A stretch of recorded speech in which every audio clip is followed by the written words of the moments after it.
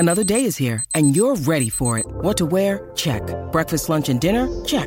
Planning for what's next and how to save for it? That's where Bank of America can help.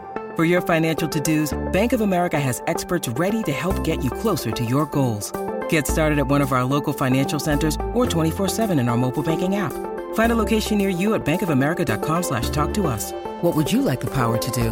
Mobile banking requires downloading the app and is only available for select devices. Message and data rates may apply. Bank of America N.A., member FDIC. When you need mealtime inspiration, it's worth shopping Kroger, where you'll find over 30,000 mouth-watering choices that excite your inner foodie. And no matter what tasty choice you make, you'll enjoy our everyday low prices, plus extra ways to save, like digital coupons worth over $600 each week. You can also save up to $1 off per gallon at the pump with fuel points. More savings and more inspiring flavors make shopping Kroger worth it every time. Kroger, fresh for everyone. Fuel restrictions apply. So let's get started. Let's learn some phrasal verbs which contain in. To opt in. When you opt in to something, it means you say that you consent to doing it or you choose the option and agree to it. Oftentimes, when we are filling out forms online, there will be an option to opt into something. For instance, when you purchase something from a store online, usually there is a box that you can check that says you opt in to receive the weekly newsletter. The opposite of opting into something is, of course, opting out of it, which would mean to not agree or not consent to it. To see in. When you see in, it means you have a small view of something that you can look with your eyes into. Now, we're going to talk about the difference between seeing in and looking in. When you see something, it means you're just looking with your eyes. You just happen to see it. Sometimes if you're trying to figure out if a store is open or closed, it might be hard to see in the window to figure out if there's anyone inside. So if there's a small window, you might look and you might be able to see in. To look in means to briefly check or examine something. Now, emphasis on quickly check it. So the difference between to see with your eyes and to look is when you're looking at something, you're examining it and you're probably touching it or getting really close to it to investigate as well. So you might say, I can't see into the window. This just means your eyes can't see it. But if you need to go find something, you might say, I need to go look in the fridge to see if we have any fresh vegetables. This means you're going to examine the fridge. You might move some things around when you open it to find the vegetables. You're going to look in. To sit in. When you sit in a meeting or an event, it usually means that you are not an active participant. You are just observing. You're just there. You're sitting in. So sometimes in colleges and universities in the United States, you have the opportunity to sit in on classes that you're not registered for or you're not actually in the class. You are not a part of the class, but you can just sit in the lecture, which means you'll just be listening and not participating. You won't have to do the quizzes or exams because you're not actually registered or signed up for the class. You're just sitting in. So you could sit in on a meeting, which just means that you are going to observe the meeting. Turn in. When you turn in something, you either hand it to someone or you submit it online. When you, again, are in a college, your professor or your lecturer might tell you when you need to turn in an assignment. So this is the day that the assignment needs to be submitted by. Or you could say, I thought I turned it in on time. That means I thought I submitted the assignment or the document on time. Now let's talk about some important phrasal verbs with the particle out. To opt out of something means the exact opposite of opting into it. Except when you opt out, you have to make sure that you explicitly say or you make it clear that you do not consent to something. So there's usually an option to opt out or decline something if it's on a form or on some sort of online registration. A lot of times in the United States, we don't have government health care.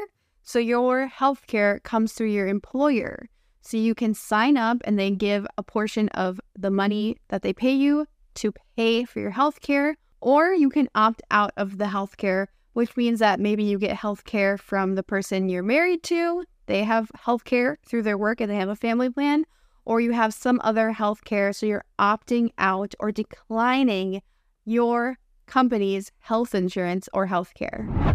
See out. So we can talk about see out in two different ways. We can say that we can see out of a window, which means we are able to look with our eyes out of a window.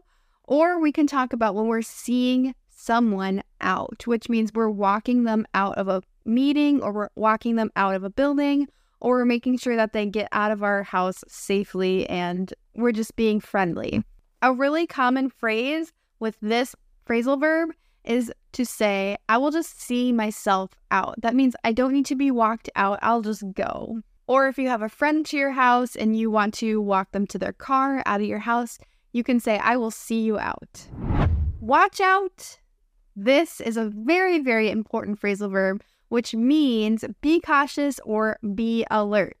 So if you have a friend that's going camping, you might tell them, watch out for bears. This means be cautious in case there's bears in the woods, because in many places in the United States, there are black bears in the woods. Or you can use this phrase, watch out, very urgently. If something is flying through the air, you tell your friend, watch out. That means look out, be careful because something is going to hit you. This is a very, very important phrasal verb, watch out. To click out. When you click out of something, it means you close an application or you close a window on your computer. And this is mainly used for computers, not tablets or smartphones, because we use a mouse. We're used to use a physical mouse most of the time on our laptops or computers. The other day, I was buying a gift for someone and they were coming up behind me, so I clicked out of the window very quickly. This means you close the window very quickly. Wash out. When you wash out something, you clean out dirt or anything that's dirty or impure inside of a glass, or you could wash out a shirt, or you could wash out any sort of container. A really important example of this phrasal verb that comes to my mind is when I have coffee in a coffee cup, I wash it out really good so that if I want to have tea later, I don't taste the coffee from earlier. So you need to wash it out with water and soap so that your tea doesn't taste like coffee. Or if you have some stains on your shirt, you got very dirty, you could say, I need to wash out the stains in the laundry. Dump out. When you dump out a container, it means you quickly take everything out. You put it all out of the container because maybe you're trying to find something, or maybe you just need it out very quickly. When I was a kid, I had a very disorganized backpack, and when I needed to find something, I would literally have to dump out my backpack, which means turn it upside down and have everything come out in order to find something. Luckily, as an adult, I'm much more organized. I would not have to dump out my backpack anymore. Pour out. We use pour out when we're talking about liquids. You can say, I'm going to dump out this water, but you can also say, I'm going to pour out this water. You can only use pour when you're talking about liquids or something that comes out like a liquid. This phrasal verb is used a lot when cooking. So you'll have a recipe that might say, pour a cup of milk into the soup, or pour the salt into the soup. Salt is not technically a liquid, but you could say pour it in there, or you could just say dump it in there. Set out. When you set out to do something, you begin a journey with an intention or a task that you have to do. At the beginning of a trip, you might say, we are setting out on our trip today. That means you're setting out to go on a trip somewhere. Or in movies, the characters might be setting out on a mission. That means they are beginning a mission. Maybe they're going to save someone. For me, I'm setting out to have 1 million subscribers on YouTube, so make sure you're subscribed to English with Kayla and you like this video. Let out. When you let out someone or something, you are letting them come out of a small confined situation or a small confined room or container. For instance, you might need to go home to let out your dogs. That means you need to let out your dogs outside to go to the bathroom or to stretch out and get some exercise. When you are in school, you might get let out early, that means your teacher in the school releases all of the students outside of the building early for the day. Or if you're trapped inside of a room, you can say, let me out. And one other really important use of this phrasal verb is if you are trying to be quiet, but you have a sound that comes out of your mouth, you could say, I let out a sound. Or if you were trying to hold your cough, you might accidentally let out a cough or a noise. Keep out. When you are trying to keep someone or something out, it means you're trying to prevent them from entering the space. This, again, is a super, super important phrasal verb because in the United States, when there is private property or a business or a building that you are not permitted or allowed to enter, there will often be a sign that says, keep out. This means do not go in there. You are not allowed to go in there. A good example of this is we try to keep out mice from our homes in the United States. So we use poison or we use traps in order to keep out the mice. Or there might be a construction zone that says keep out because there is machinery and equipment that could be dangerous to people if they enter the construction zone. Let's review some important phrasal verbs with on in them. Clip on. When something clips on, it attaches with what we call a clip. A really important example of this is when you have a badge or a name tag, it usually clips on to your shirt. This, of course, is different than sticking on. A clip is clipped on. And sometimes men who don't know how to tie a tie, especially young men, will wear a clip-on tie that just clips right onto their shirt. Add on. We use this phrasal verb add on when you need to add something in a situation that normally wouldn't be there, or you can include something that would not normally be there. For instance, when you order food from a restaurant, especially takeout in the United States, they might ask you if you want to add on a dessert or add on an appetizer. So this is something that you did ask for, but maybe they'll give you a deal if you add it on. And restaurants in the United States really, really believe in the power of suggestion, meaning if they ask you to add on a dessert, you probably are likely to say yes. Do you have a favorite sports team that you cheer on? When you cheer on someone or something like a team, it means you are hoping that they are successful or you're hoping that they win and you're letting everyone know. Last summer, I ran a race and my whole family was there to cheer me on. Or if you were watching the World Cup and you were from Argentina, of course, you were cheering on your team, which means you were letting everyone know that you wanted your team to win. You were actively supporting them. So you can use this in a casual conversation. If you're supporting someone, I'm cheering them on. Or you can use this in a more cheering sports situation where you're literally cheering and shouting for someone to win. Sleep on. So this is a phrasal verb, but this is actually an idiom too. When we say that we want to sleep on something, it means we want to give a decision time and we want to think about a decision that we're going to make sure that we truly believe in what we want to do and make sure that it's a good decision. Oftentimes, when you get a job offer, it's important to sleep on it for one night. That means give it one day to think about it and then accept or decline the job offer. Make sure that you sleep on important decisions. Keep on. When you tell someone to keep on, it means they should not quit even when faced with a challenge. A common phrase with this phrasal verb, keep on, is you say, I'm going to keep on trying even though it's difficult.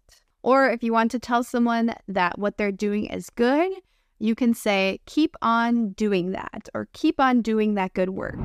Drag on. When something drags on, it means it extends for a long period of time and it feels like it's taking a long time. And usually when something drags on, it means it's boring. So this is a negative phrasal verb. If you are working and you're in a business meeting and it's just so boring, it feels like it's lasting forever, you can say the meeting is dragging on. Or if you're trying to give a speech or a lecture and you want it to be interesting, but you don't want to talk for too long, you could say, I don't want to drag on. Take on. When you accept or assume responsibility for something, you are taking on the responsibility.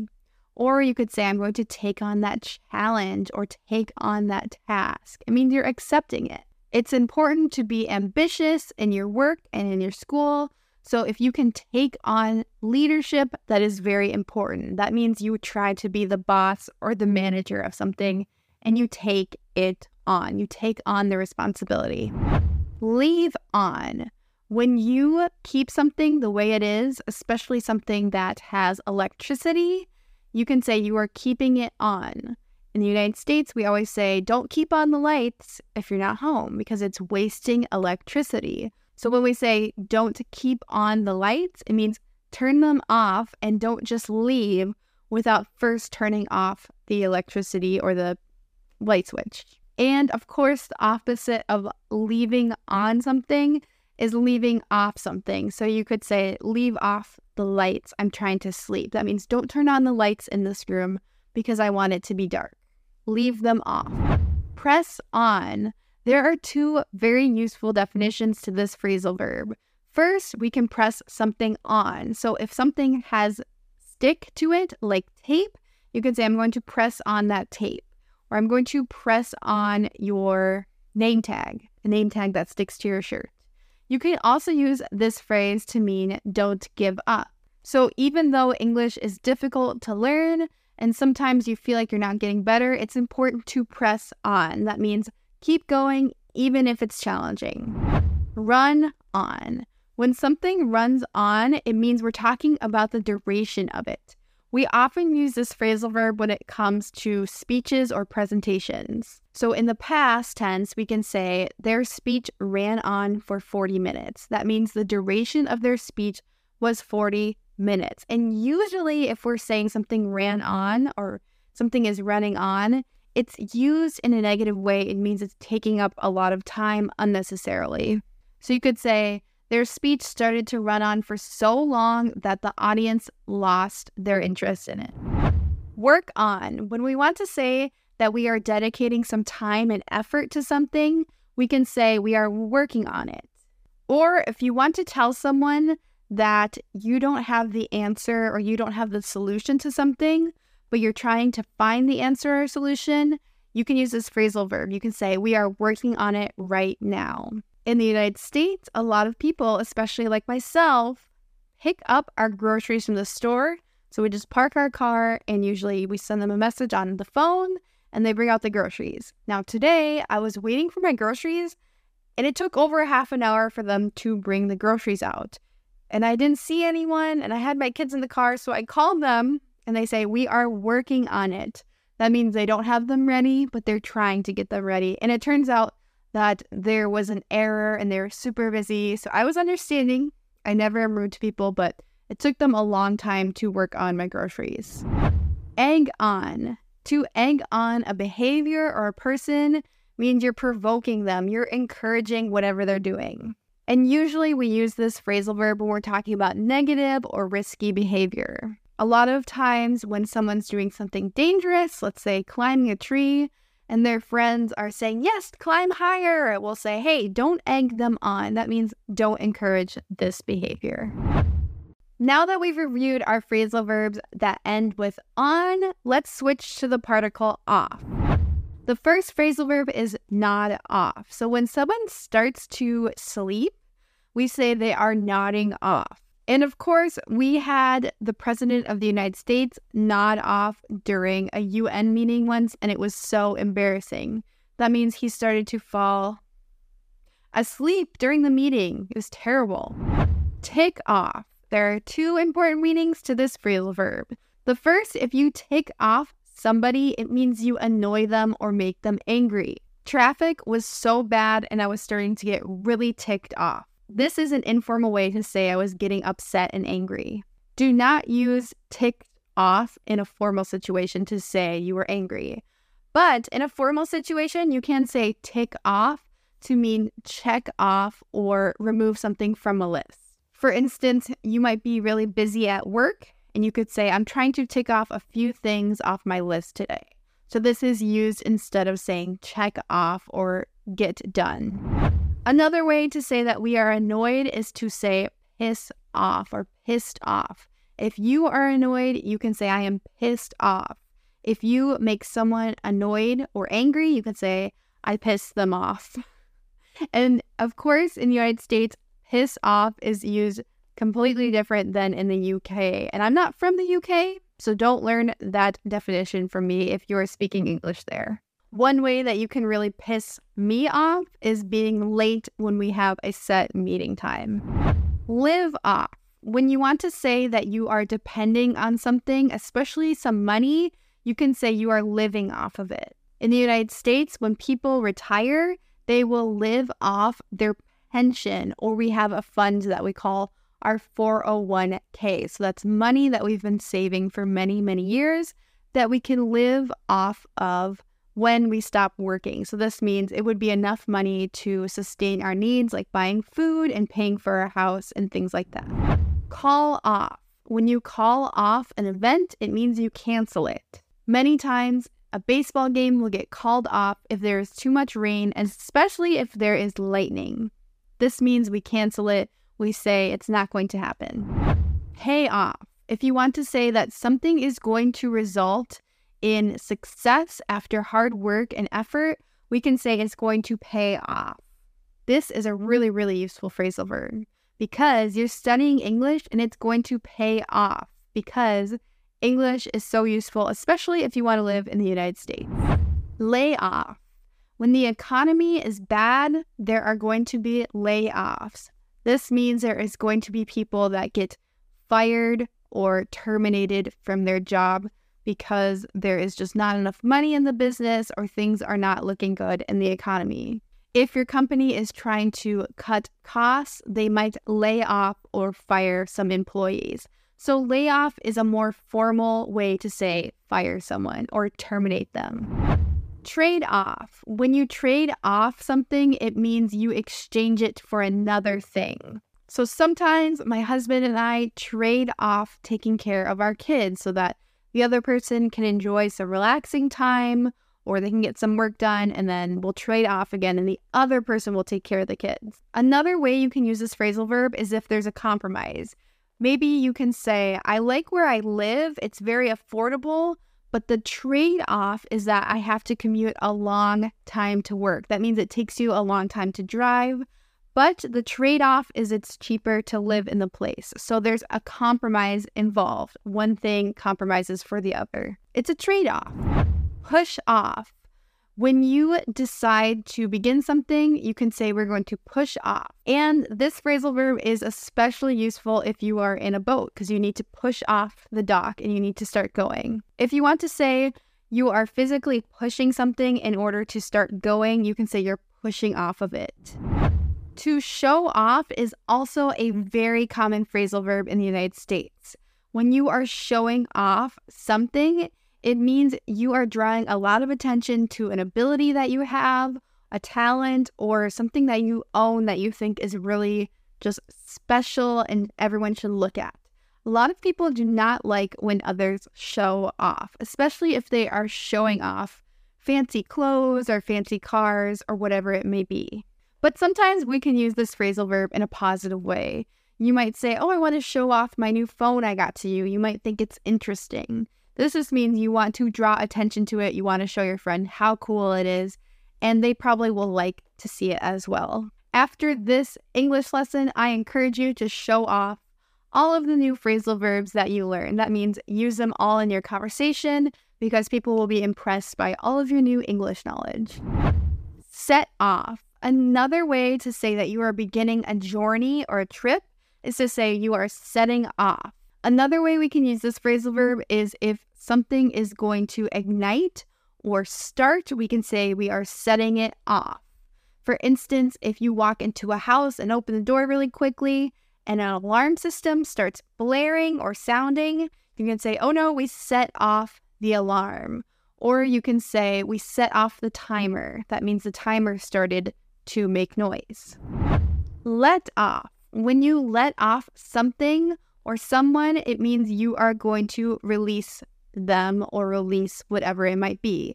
A really common phrase is we're going to let off some steam.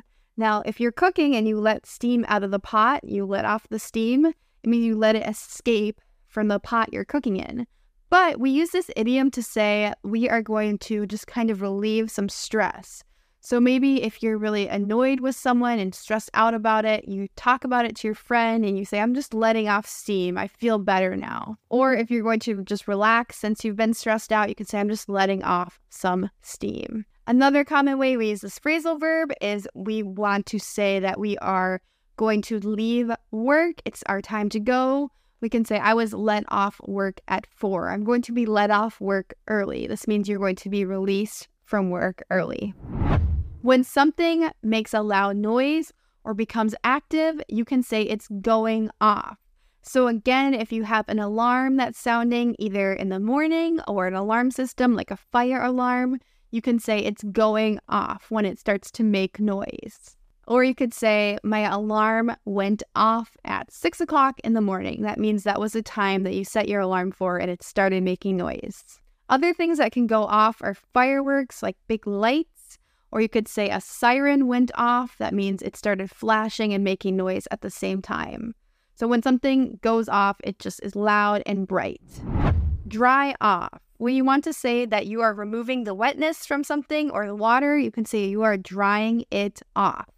After a shower, you have to dry off your body. Or if you're out in the rain and you get all wet, you might say, I need to go inside and dry off. Fight off. When you fight off someone or something, you defend from it very aggressively, or you are successful when you're defending against it. A common way to use this phrasal verb is you can say, I'm fighting off a cold. That means you're trying to get healthy. Maybe you're eating healthy. You're drinking orange juice and vitamin C so that you don't get sick. You're fighting off the cold. You're not completely sick yet, but you might start to get sick. Or if you were fighting an animal, like a bear, you could say, I'm fighting off a bear. That means you're trying to get the bear to go away. You're defending yourself or your family. Let's move on to some phrasal verbs containing after. Look after. When you look after someone or something, you are taking care of it. When I was a kid, I was in charge of looking after my brother. That means I would make sure he's safe and take care of him. Or you might ask someone to look after your pet, like your dog or your cat, when you're on vacation. That means they're taking care of them. To take after. When you say that someone takes after another person, it means they resemble them in some way. We often use this phrasal verb when we're talking about a family. So we could say, the son takes after his father. That means he either looks like him or acts like him. Or you can say, wow, you really take after your sister. That means you resemble your sister. So this phrasal verb, take after, is used mainly to talk about family members that resemble each other. To run around after some people or some tasks means you're spending a lot of effort dealing with these things. So let me give you a few examples of this phrasal verb. I couldn't get any work done because I was running around after my kids. This is used very informally to say you were taking care of your kids, you were playing with your kids, whatever your kids needed. You were involved in that activity so you couldn't do your work. Or maybe you are at your job and you can say, I've been running around after these sales all day. That means you've been dealing with whatever you're selling and you haven't been able to accomplish anything else. So it just means that you are dealing with something and it's kind of chaotic and it's keeping you very busy. It's a great informal phrasal verb to use to run around after something. If you are literally running and chasing something, you can say you are chasing after it or you are chasing after the person. If there is a criminal on the loose, the police will be chasing after them. Or if your dog is running outside, you could say, I'm chasing after my dog. That means you're trying to catch up to your dog and you're literally running to catch them. Go after. When you go after something, you're usually talking about a goal or ambition that you are really, really trying hard to accomplish. So maybe you are working a job, but it's really your dream to be a singer, and one day you go after your dream of being a singer. That means you try to accomplish that goal. It's important to go after your dreams or try to do the things that you really, really want to do. To get after someone means that you are trying to encourage someone or a group of people to do something. So you're being really, really encouraging. This phrasal verb is super important in sports. The coach will get after the team if they're not working hard, and they'll say, come on, we can do this, we can win, you guys need to work harder. They're getting after their team. Our last group of phrasal verbs all use before. When you say that something comes before, you can say that it literally is coming before in chronological order. So lunch comes before dinner, or breakfast comes before lunch. Or you can use this phrasal verb to mean that something is more important than another thing. So for me, my children come before anything else. That means they're more important than anything else. And this is a very common way to use this phrasal verb. Or you can say school comes before sports. So for kids or for adults that are in college, it's more important to focus on schoolwork than sports. Or if you think work is more important than play, you can say work comes before play. This means maybe the time of work comes before play, but also it's just more important to you. And another phrasal verb that's just like this one is put before. When you want to say that something will be more important than another thing, or you're choosing for it to be more important, you can say it's put before. So their needs are put before my needs. Or you can say work is put before play. This means it's more important than. Go before. This phrasal verb can be used to say that you are going to appear in front of people. A lot of times, this phrasal verb is used in the legal sense. Someone will go before a judge. This means they will appear in front of a judge in a courtroom. Or you can say the lawyer is going to go before the judge and argue for his client. This means they're going to appear or start talking in the courtroom. To come up with. When you come up with something, you think of something new, a new idea. It can be very challenging to come up with a creative idea. Go through. When you go through something, or if you go through many things, you are examining them carefully. Whenever you lose your phone, you have to go through all of the items in your house, or if you lose your phone in your car, you have to go through your car to try to find your phone. Pick up. When you pick up something, you retrieve it. For example, my friend was going to loan me a dress to wear to a wedding, and I texted her that I would pick up the dress in the afternoon. I had to go to her house to retrieve the dress, to pick something up. To put off. When you put off something, it means you postpone it or you procrastinate it. A lot of people put off studying for important tests until the last minute. They procrastinate and they don't study until right before the test. They put it off. To look up. To look up something means to search for information. So if you are researching something, you probably need to use Google to look up facts and to look up information about your topic. A really common way we use this phrasal verb is if you don't know something and you want to know the answer, you'll say, I'm going to look it up right now. Take off. So we use this phrasal verb to mean to leave quickly. Most commonly, I think of this phrasal verb as talking about a plane. When does your plane take off? Because airplanes are, of course, so quick when they leave the runway. You can also say, we are going to take off at 4 o'clock. This means we're going to leave the house quickly at 4 o'clock. We usually use this when we're talking about leaving pretty soon in the future. Put down. When we say that we are going to put down something, we mean we are going to write it down quickly. A common phrase with this phrasal verb is to say, I had a hard time putting down into words what I want to say. This means I'm having a hard time writing something. Another way that this phrasal verb is used commonly is if people say, how many people are going to come to the wedding? And you can say, put me down for 2 or put me down for 3. Basically, you're answering their question and saying, write me down or schedule me for 2 or 3 or whatever your answer is. So put down, it means writing down, but it can also mean that you're scheduling something. To put up with. Do you put up with annoying people? If you put up with them, it means that you tolerate them. One thing that I do not put up with in life is liars. I do not tolerate people who tell lies. I won't put up with it. To make up. To make up something means to invent it. When I was a child, I would make up a lot of games for my friends and me to play. To turn down. To turn down something or someone means to reject it or to reject the person. It can be really heartbreaking to be turned down from a job or to be turned down from an important opportunity that you had to apply for. If you are offered a job and you do not want to take the job, you can say, I'm going to turn down the job. This means I'm going to reject it. And this would not be considered rude to say, I will turn down the opportunity. To put aside.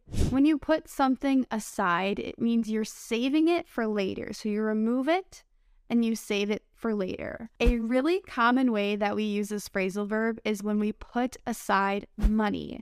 We put aside money to save for later. If you're saving up to buy a car, when you get your paycheck, you'll put aside some money.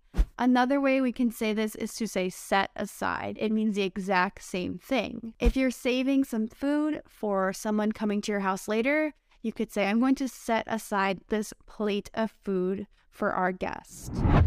To turn up. So if something or someone turns up, it means it arrives or appears unexpectedly. When you have something in your house turn up, it means it was something that was lost long ago and you suddenly find it even though you were not exactly searching for it. If you have a stray or lost cat or dog turn up to your house, it means you weren't looking for that animal, but they appeared at your house and now you need to find the owner because they just turned up.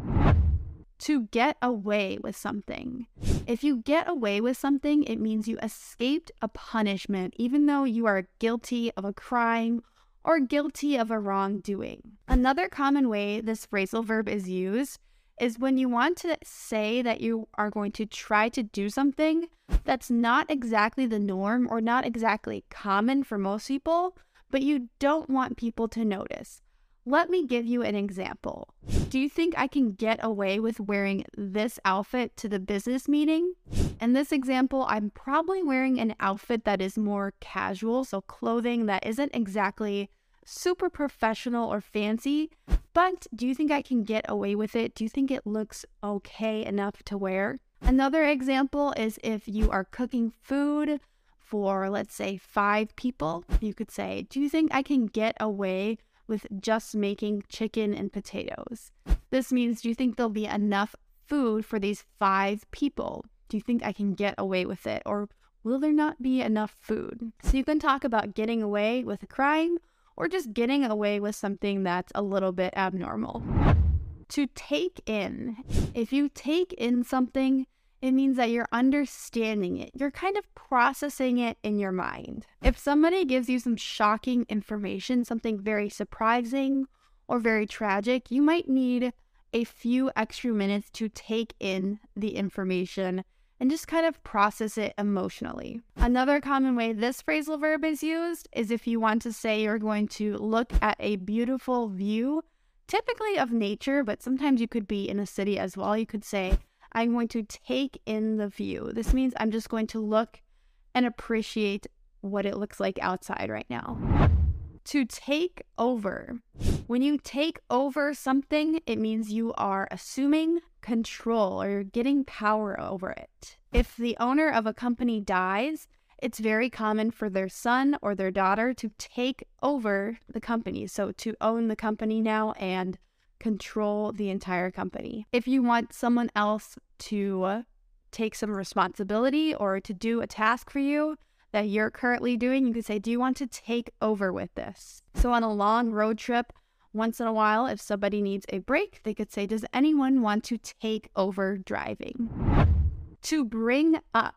If you bring up something, it means you mention it. One thing in the United States that you should never bring up at a family dinner or any sort of dinner with people you don't know super well is politics. If you bring up politics, it can start a lot of arguments. So don't mention it.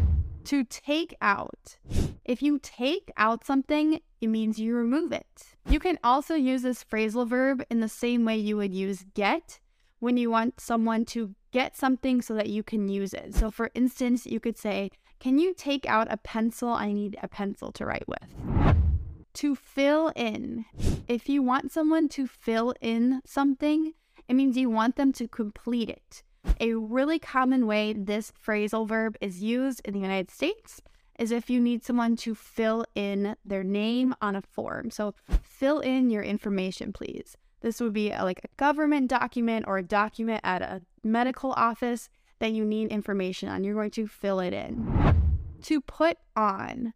When you are putting on clothes, it means you're going to wear the clothes. Another way that this phrasal verb is commonly used is if we say someone is putting on an act or putting on a character. This means that the person is acting not exactly like their normal personality. So if you're putting on an act, it might mean you're acting more friendly than usual. Or if you're putting on happiness, it can mean you're actually sad inside. You're just putting on an act like you're happy so that no one asks you why you're sad.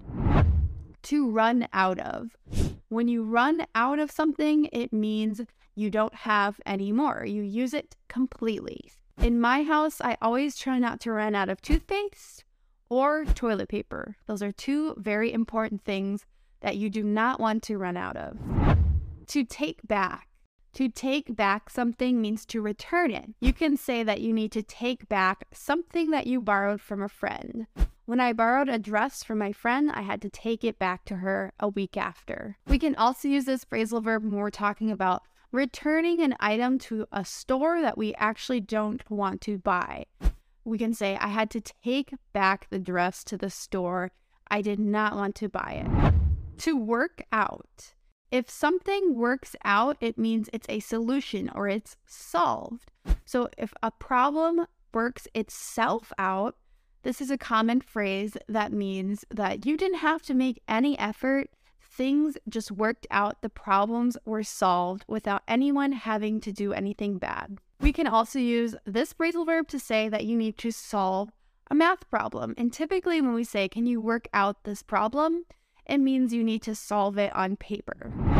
To come across. When you come across something, it means you find it by chance. We usually talk about coming across information, or if you're just walking and you come across something interesting, it means you find or see something interesting without actually looking for it. In my everyday life, I come across so many interesting English phrases that I have to teach to my English students. To look after. When you look after something or someone, it means that you're taking care of it or you're taking care of the person. A lot of people in the United States will pay someone to look after their house and their pets when they go on vacation. This job is called a house sitter, and their job is to look after the house. To put together. When you put together something, it means you assemble it or you build it. If you've ever bought furniture from the store IKEA, the Swedish store, you have to put together all of the furniture. None of it comes assembled or already put together. You have to build it by yourself. I enjoy putting together furniture, but many people do not like it and find it very challenging. To put through. To put someone through something is the most common way that this phrasal verb is used. I'll give you the definition through these examples. When my students are taking an English test, they are put through a lot of stress. So it means they experience a lot of stress through the process of having to study and take a test. If you want to say to someone that you're sorry that you caused them stress or you caused them a lot of extra work, you can say, I'm so sorry to put you through that. It means I'm so sorry that you had to have this experience because of me. To hold on. Think of this phrasal verb like you're on the phone and someone asked you to hold. And in real life, we say, can you hold on? So on the telephone, if someone needs you to wait for a moment, they'll say, could you please hold? And in real life, conversation speaking, someone will say, can you hold on for a moment? A lot of times, if my children are interrupting me, I'll say, hold on, please. To look into something. If you look into something, it means you're investigating it. If you find a word in English that you're curious about the definition and you'd like to learn more about, you can say, I'm going to look into this word. This means you're going to investigate it and research it. Once I was shopping for cars and I would have a list of the different cars that I liked, and I would go home and look into them later. I would research if they were a good car, if they would meet my needs that I needed for a car. I had to look into it. To come back. To come back to something means to return to it. So oftentimes we'll tell people, come back and see me later. If you're at a party and you're talking to a friend and your friend is going to talk to other people and you're going to talk to other people as well, you could say, make sure to come back to me and say hi again later. This would be a really common way to say, just return and let's talk again later, but for now we're going to go our separate ways. You can also come back to a topic of conversation. So if you're in a meeting or if you're talking in a more formal context, you could say, let's come back to this later. This means let's not talk about this now. Let's talk about it later. And you might say this if, you're running out of time or you just need more information before you can have a good discussion about a topic. To carry on means to continue something. This phrasal verb is most commonly used when you interrupt someone on accident and you politely want to say that they should just continue talking. Don't worry about you as an interruption. You can say, carry on, please. To come up. If something comes up, it appears suddenly. So if you're watching TV and all of the sudden a monster is on the TV, you could say, all of a sudden a monster came up on the television. Or if something in a conversation comes up, it means it's mentioned. To work on. If you work on something, it means you focus on it. If you are trying to work on your English, it means you're very focused on your English. Or you could say, right now, I'm not really working on my English, but I'm trying to practice my French. To drop off. If you drop off something, it means you deliver it. If you have to drop off your child, it means you need to get your child to either their daycare or their school or wherever they're going for the day. To come out. If something comes out, it appears. It's kind of like coming up, but it usually means that it was hidden before. It was hiding. So you might say, I'm going to come out of my room and talk to my roommates. This means I'm going to get out of my room and appear in the living room so I can talk to my roommates. To look out. To look out for something means to be cautious about it. Or if you just want to tell someone to be cautious in general, you can say, hey, look out. And if something is going to hit someone, you can say, hey, look out. This means be cautious, something is coming. It's the most natural way to say this in English when something is happening very fast. It's important if you are in the Midwest of the United States that you look out for coyotes, especially if you have a pet dog, because sometimes coyotes can be dangerous to small dogs or small pets that go outside. To turn off. If you turn off something, it means you switch it off or you switch off the power. So most commonly we say, can you turn off the lights? To take away. To take away something means to remove it. If you remove something as a punishment, you can say, I'm going to take away your Xbox for a week. To make out.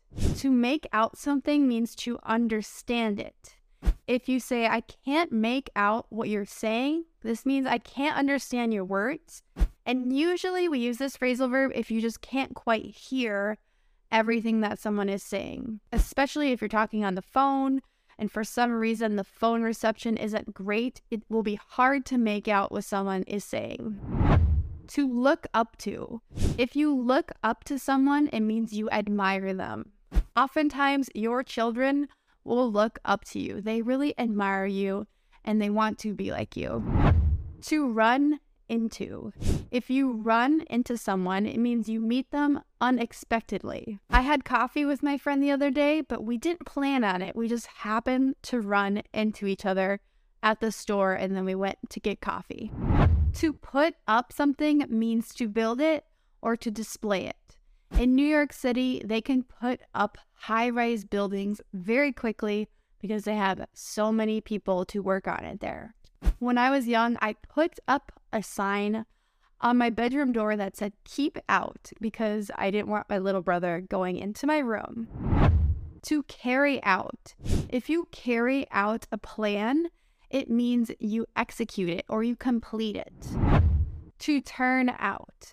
If something turns out, it means it's the result. This can be a really tricky or difficult phrasal verb for English learners to use and to learn. If you say that it turns out it's going to be sunny today, it means it's kind of unexpected and maybe it wasn't sunny earlier in the day, but in the end, the result was it's sunny outside. If you say it turns out that my favorite team won the game, it means that maybe you turned off the TV and you didn't watch the entire game because you thought your team, maybe you're watching soccer, was going to lose, but it turns out they were able to win. So the result was they were able to win.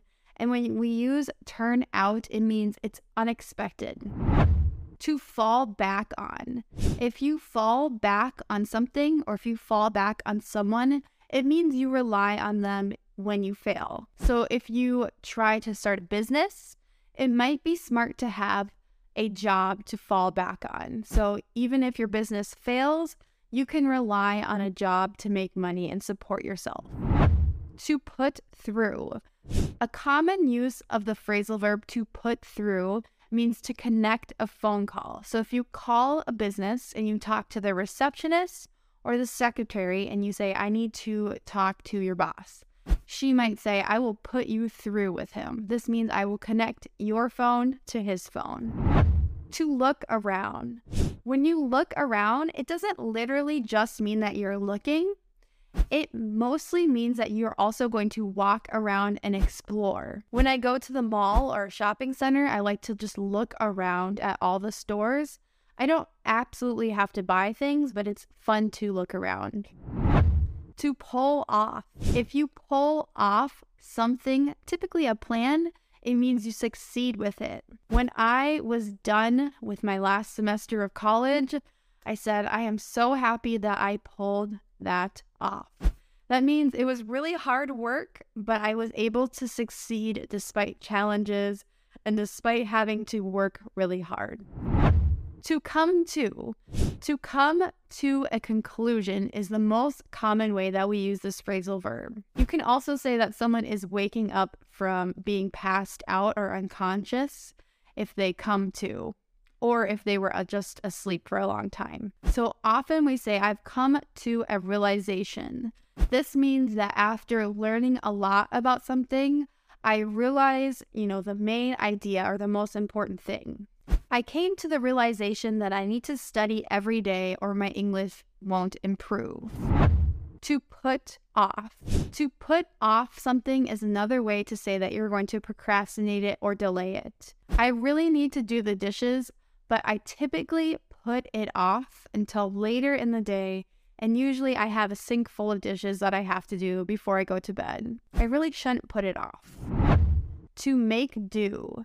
To make do with something means you're going to manage to do a task even though you have limited resources.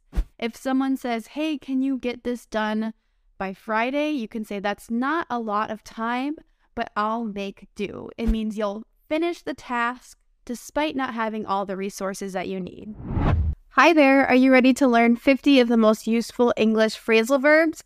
These advanced phrasal verbs will help you in your everyday English conversations. There might be a few that are a review, but today I have tons that are super useful and probably new to you and you've never heard before. If you want this list of phrasal verbs in a PDF, make sure you subscribe to my email list below by using the link in the description, and it will email you a copy of this list plus the example sentences. Now, let's get into it. These first 10 phrasal verbs all contain the word down. Close down. When something closes down, or if you close down something, it means it stops. It ceased to exist. So for example, during the pandemic, there were many restaurants in my town that had to close down because they didn't have any customers. Wear down. When something wears you down, it means it makes you gradually very tired. Or sometimes we say if we wear someone down, it means they aren't as patient, or they'll finally say yes to a request that we've had for a long time because we've asked them so many times, it's worn them down. In college, the constant studying always wore me down. By the end of my semester, I would be so tired and I would not want to open any of my books because it just wore me down. Track down. When you track down something, it means you locate it or you find it, or you can track down a person. Usually when you're trying to track something down or someone down, it means that you've been looking for it or them for a long time. For instance, no matter what, I seem to always be trying to track down my car keys. When I get home, I try to put them in the same place, but sometimes I can't find them because I put them in a weird spot, and then I have to track them down. Tear down. When you tear down something, you dismantle it, you destroy it, or you demolish it. This just means you bring it down to the ground. So this phrasal verb often refers to tearing down a building. In the United States, it's pretty common for older homes to be torn down so that the owners can build a nice brand new home. And I think it's kind of sad because I think old homes are very charming. Run down. If you run someone down, it means you chase after them to try to catch them. This could be if you're kind of hunting them or if they forgot something and you wanted to run them down so you can give it to them. So for instance, one time I forgot my phone at a restaurant and the waiter ran me down in the parking lot and said, "Hey, you forgot your phone." And it was so nice because I would have been really devastated if I lost my phone at that restaurant. Narrow down. When you narrow down a list, you're reducing the amount of possibilities or choices so that you have a smaller set to choose from. In the United States, when you apply for a job, typically they interview many people for that job, but then they narrow down the candidates and then you have a second interview, and sometimes they even narrow it down from there to 2 possible candidates and they interview you again for the job. So when you're narrowing a list or a set of options down, you're decreasing the amount of options. Let down.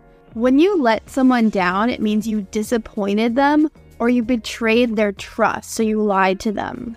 For example, you could say, "It really let me down that you didn't come to my birthday party." That means it disappointed me. Maybe the person said they would come, and then they decided not to show up. There are 2 other ways that we use this phrasal verb quite frequently that I wanted to talk about. First is letting down your guard, which means, not being so cautious. Your guard would be like the amount of cautiousness that you have. Or we can say that we let down our hair. So if we have our hair up in a ponytail, especially women, and then we take it out and it's down like mine, we say we let down our hair. And that phrase, to let down your hair, is also used just to say that you feel very relaxed as well and not so worried. Keep down. When you keep down something, you control it or restrain it. So we talk about keeping down our emotions, keeping down our voice, which would mean being quiet, or we can say we need to keep down our expenses, which means we should not spend too much money. If you are in a library and you're talking very loudly, the librarian or the person who works at the library will say, "Hey, keep down your voice, please." This means please be quiet, talk quietly. When someone cracks down on something, it means they're taking actions to eliminate or reduce the amount of a bad behavior. So they're being very strict if they're cracking down. In the United States, the government has really cracked down on people who try to evade or not pay their taxes. This means that there are really high penalties and you can even go to jail for not paying your taxes because the government has just cracked down on this crime. Cut down. To cut down something means to reduce the amount that we do it, or to reduce the size.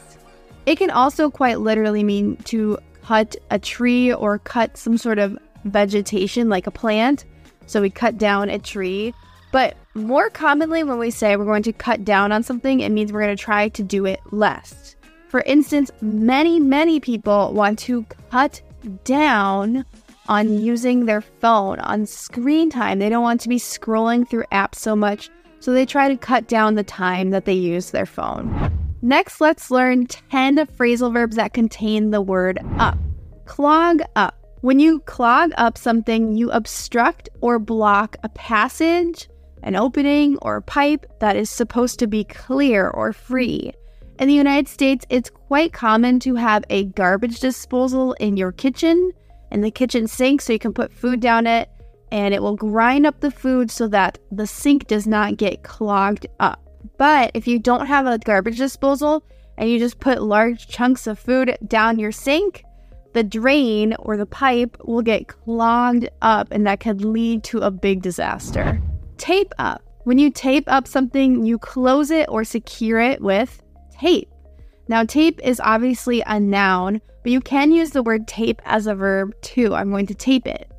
Or you can say, I'm going to tape it up, which means I'm going to close it with tape.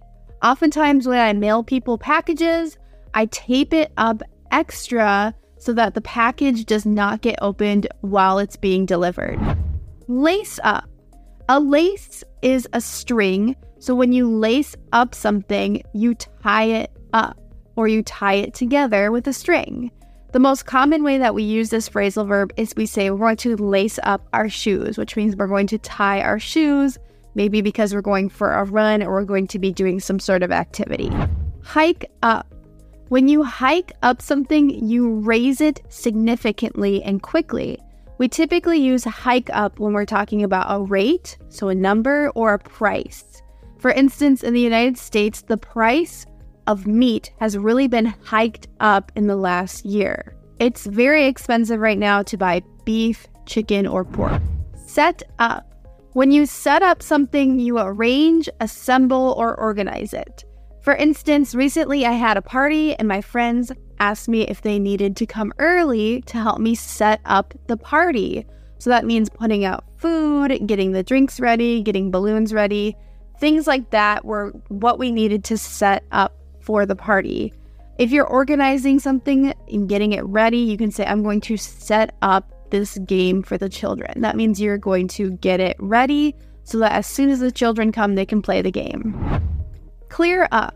When you clear up an area, typically we're talking about a smaller area. If it's a bigger area, we do just say clean up. But to clear up an area would mean to remove clutter or junk from a space. So for instance, you could say, I'm going to clear up my desk so that I can get to work. You can also clear up confusion. This means that you make your idea more clear or understandable to someone by giving a better explanation. So in this video, I'm trying to clear up all of these phrasal verbs.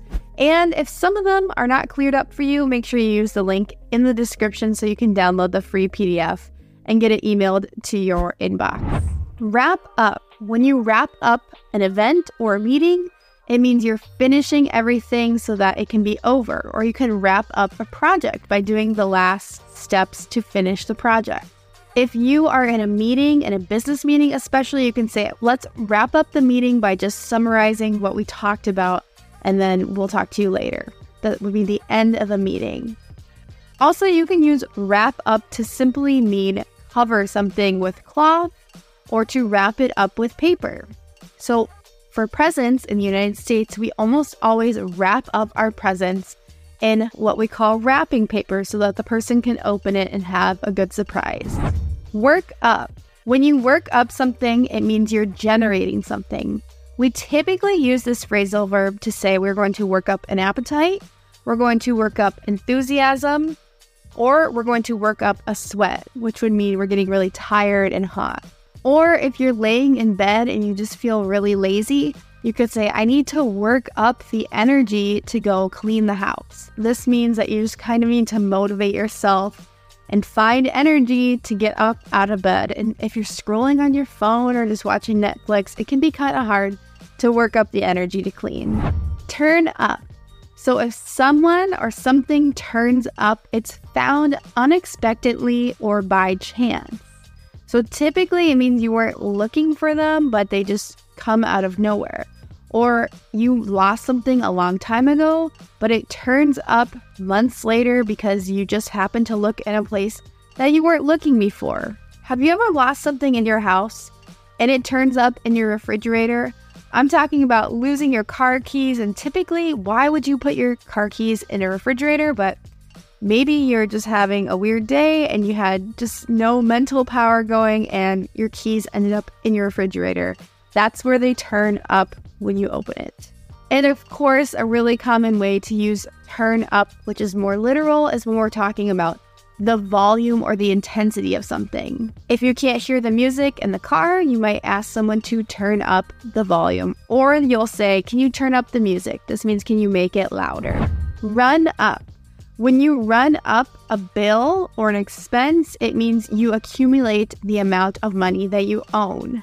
So if you go to a restaurant and you order a ton of food and drinks, you may say that you ran up a really high bill at the restaurant. Or if it's very cold, if you have a cold winter in the United States, you'll want to turn your heat up, so you'll run up a very large heating bill trying to keep your house warm.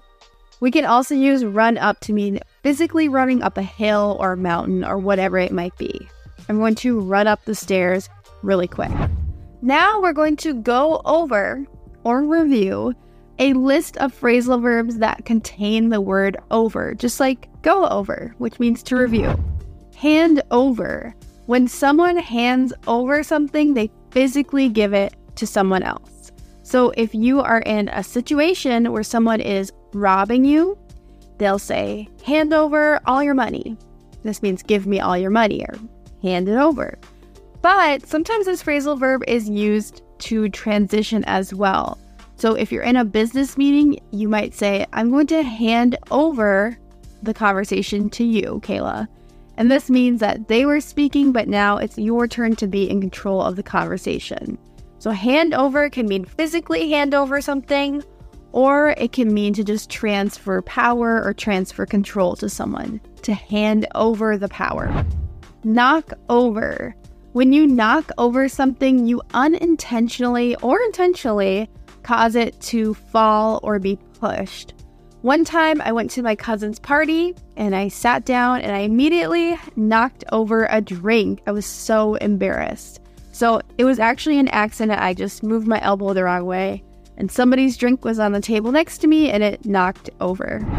Look over. When you look over something, you examine it, you review it, or you inspect it, but you do it pretty casually or quickly. So your teacher might say to you, everybody look over your notes and then we will take the test. This just means that they're going to give you a few minutes before the test to just look at your notes very quickly, just to review in your head, but it's not going to be a long time. Or you might ask someone if they could look over something that you've been working on to see if there are any errors that are very blaring to them. So it would be like a big error, but they're not going to look at it very, very in-depth or very thoroughly. They're just looking it over quickly. Run over. There are two pretty common ways to use this phrasal verb, run over. So if you run over something, it typically is meaning that you are in a car and you hit or go over the thing. So you could run over an animal with your car, which would be very sad.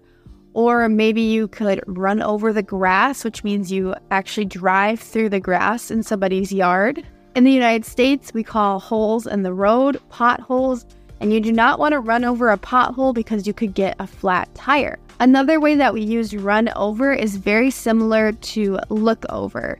It just means to do something very quickly just to practice it or just look through it really quickly. So you could run over your presentation before having to give it to an audience. This just means you practice it very quickly, maybe in your head or maybe just out loud, but you're not giving the actual presentation. Stop over. When you're saying that you're going to stop over somewhere, it means you're going to stop very briefly. And sometimes it means it's actually unplanned.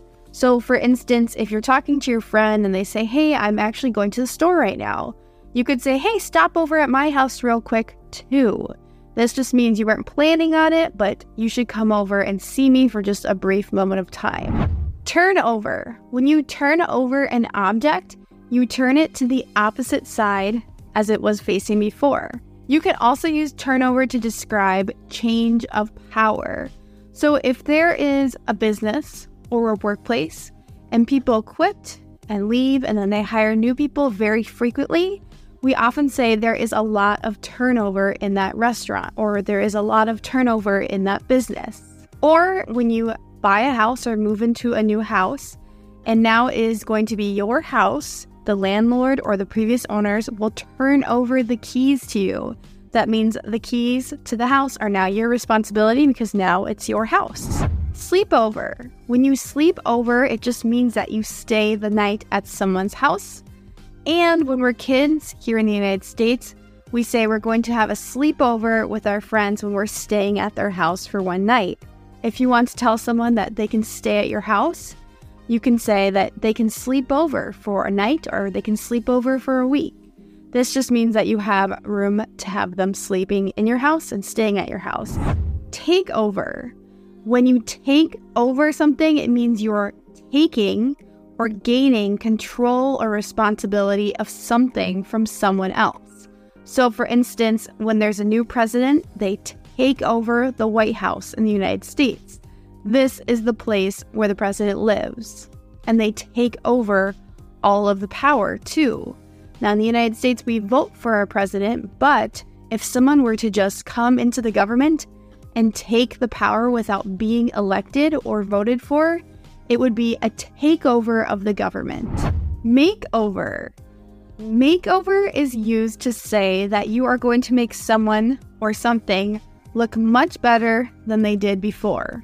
So there used to be a show on television called Extreme Home Makeover, where they would basically knock down all the walls in the house, repaint everything, put new floors in. They would try to make the house look really nice compared to what it looked like before. It was a makeover, and it was an extreme makeover.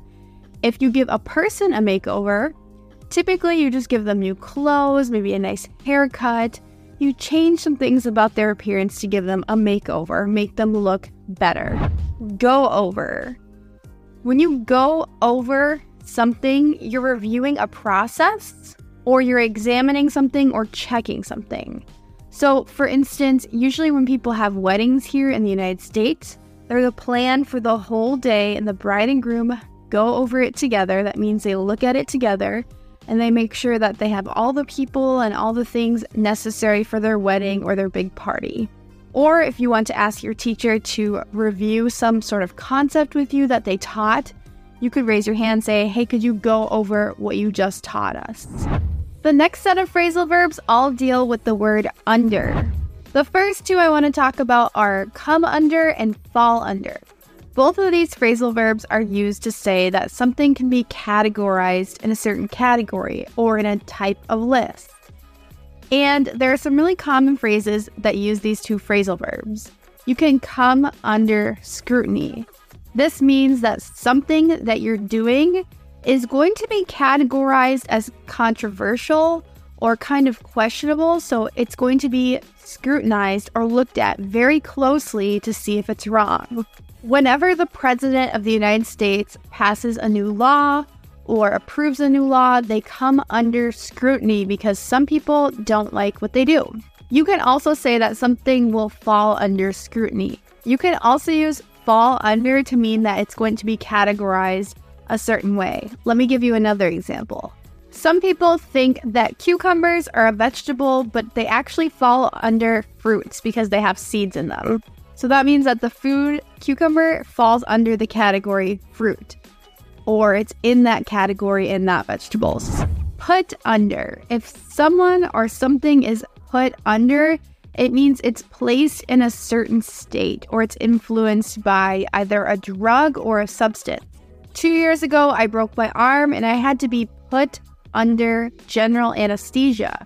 So this would be medications that make you sleep for surgery. Sometimes in the United States, we just say that we have to be put under for surgery. This means put under for general anesthesia, but we just cut that second half of the sentence off. We just say we have to be put under. Go under. When you go under, we typically talk about going underwater. So a person or a thing will go under the surface of the water. Now, go under can also mean to fail. If a business goes under, it means they have no more money left to operate or be open anymore. In 2008 in the United States, many of the banks went under. That means they failed as banks and they ran out of money. Now let's move on to some really important phrasal verbs that include the word through. Pass through. When you pass through something, you briefly see it or you briefly stop in this place. When you travel in the United States by car on a long road trip, you'll pass through many, many small towns that have small restaurants and shops, but oftentimes you'll just pass through, you won't stop for a long time. Break through. The most common way that break through is used as a phrasal verb is to mean you pass through an obstacle or a barrier. You're finally able to go to something after breaking through it. In the wintertime, we say we break through the ice if we walk on ice and our feet go through it to the water. If you are in a crowd of people, you might say, I had to break through the crowd in order to get inside here. Now, breakthrough is commonly used as a noun to mean something that was a huge accomplishment that helped advance a field, especially the scientific field. For instance, penicillin was a huge breakthrough in medicine. It helped cure a lot of different diseases and ailments. When you use breakthrough as a phrasal verb, it can mean that your hard work has helped you achieve something. So we finally broke through the top 100 of the rankings. That means we work so hard in something, maybe it's chess, a different sport, or in your business, that you are ranked now in the top 100. You're breaking through and you're making progress. Fall through. When something falls through, it fails to happen even though you had an arrangement or an agreement already in place. It just doesn't happen for some reason. Oftentimes, I will call a friend and say, hey, what are you doing? And they'll say maybe, oh, I thought you were busy today, or I thought you had plans with so-and-so, your friend. And I'll say, oh, our plans actually fell through. They were busy or something came up, fell through. What do you want to do today? So that means I had plans, but they fell through, meaning they did not happen for some reason, and now I'm available. Or oftentimes in business, if there is an agreement between two people that you're going to get a deal done, but then something happens and it can't happen anymore because one person, went back on their agreement, you could say our deal fell through. It means it did not happen. Get through. When you get through something, you successfully achieve a goal or you achieve progress through something with some hard work and some challenges. For many people in the United States, they have to get through college by working very hard because it's financially very hard to go to college if your family doesn't have a lot of money or if you don't have a lot of money. So some people will get through college by working multiple jobs at one time. And that's just so they can pay for their living, they can pay for the tuition at the school and the books that they'll need. To go through with. When you go through with something, it means you carry out a plan or some actions, even though there might be some doubt or some insecurities of actually doing the thing. For instance, maybe you have a bad day at work and you say, I'm going to quit tomorrow. This job is terrible. It is ruining my life. And the next day you actually quit. Your friend says, did you really quit your job today? And you said, yes. They'll say, I did not think that you would go through with it. This means I didn't believe you would actually do it because quitting a job is so risky, especially if you don't already have another job. Pull through. If you pull through something, it means you survived or you recovered from a serious health event, like an illness, a heart attack, or an accident. For instance, my friend's dog was hit by a car and they thought it was going to die, but then it pulled through. It actually lived and survived the accident. You can also use this phrasal verb if someone does something that you did not think they would be able to do successfully, and it's really helpful that they did it. So you could say, hey, I didn't think that my friend would bring food to the dinner tonight, but they really pulled through and they brought a ton of food for us. So this means that you were surprised at how helpful they were, or they were able to do something that was kind of difficult, bring all the food to the party. Let's move on to some phrasal verbs that use the word on now. There's a pretty good list for this one as well. Tack on. When you tack on something, you add either a charge or an item. Two common examples of this phrasal verb are to tack on a charge. So if you're at a restaurant and there's an extra charge on the bill, you can say, oh, it looks like they tacked on an extra charge. Or if you're adding something to someone's to-do list for them to complete, you can say, hey, I'm tacking on a few things to your to-do list. Similarly, the next phrasal verb is pile on. When you pile on things, you add things very quickly. So if you're going to carry a lot of kids on your back, you could say, everybody pile on. That means jump onto my back. Now you can also say that my boss is piling on tons of work this week. That means they're adding tons and tons of work very quickly. You can also use pile on to mean that everyone is being critical of someone or something. So if you do something, you could say, why is everyone piling on their complaints to me? That means, why is everyone telling me all of their complaints or their bad things all at one time? Try on. If you try on something, you put on an item of clothing to see how it looks. You're not going to wear it for the day. You're just trying to see how it looks. So this is a very important phrasal verb for shopping. If you go to a mall, you are going to want to use a dressing room to try on clothes to see if you want to buy them. Decide on. When you decide on something, you carefully consider all of your possibilities or all of your choices, and then you make a decision. So some families will take a long time to decide on where they want to go for vacation, especially if everyone has different ideas of the type of vacation they want to go on. Maybe they'll decide on things like the cost, or they'll decide on if they want to go to the beach or go to the mountains, and then they'll decide on the final vacation choice. Cheat on. If you cheat on someone, it means that you were in a relationship with them, very committed, and you had an affair, or you started seeing someone else, so you're lying to them.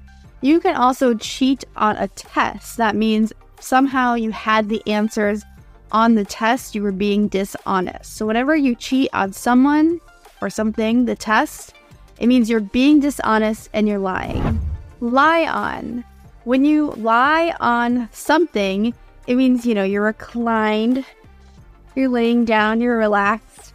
Typically, we use lie on when someone is asleep or down on something that's not a bed. So we can say, they were so tired, they were lying on the table. Or you could say, I was so tired, I decided to lie on the couch and take a nap. Come on. When you want to say that a person or a show or some sort of program is going to be on the television screen, you can say it's going to come on the television screen. A really common question you might ask if you're wondering when a show is going to be released or you're going to be able to watch it is you could say, when is the show going to come on Netflix? Or when does this movie come on Netflix?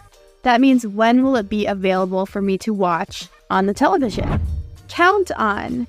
If you can count on someone or count on something, it means you can rely or depend on the thing or the person. If you ever visit Florida in the United States, you can count on the weather being sunny, but rainy for at least part of the day. Even though it's generally very nice and hot in Florida, there's usually a small rainstorm throughout the day. It's important to have reliable people that you can count on in life. Go back on. When you go back on an agreement or something that you said you would do, it means you fail to do that promise or you fail to do that agreement, even though you said you would. So when you go back on something, it's like telling a lie. For instance, it feels like politicians in the United States always go back on the promises that they make during elections. So they promise all these good things, they promise money to everyone, but then once they get elected, they go back on their promises, meaning they don't fulfill their promises. Have on. If you have on something, we're usually talking about clothing or accessories or something on your body. You could say to someone, if you notice their jewelry, "Oh, you have on earrings today. They look beautiful." That means you're wearing them today. Or if you're talking to your friend on the phone and you want to know what they're wearing, you could say, "What do you have on?" This means, what are you wearing right now? It's important to come up with a plan for studying English every day. When you're learning a language, you have to keep that language in your head every day. Did you hear that phrasal verb, to come up with? When you come up with something, you think of a plan or you think of an idea. Sometimes when you're taking a test and it asks you to write an answer down, it's really hard to come up with something quickly. On the spot is an idiom as well. That means to come up with immediately. So when you come up with something, you think of it. Another way we use this phrasal verb is to say that we're producing something that somebody wants. So if somebody is asking you for money and you go in your house and you try to find all the money that you can get, you can say, "I'm sorry, I could only come up with a few dollars. I only have a few dollars in my house."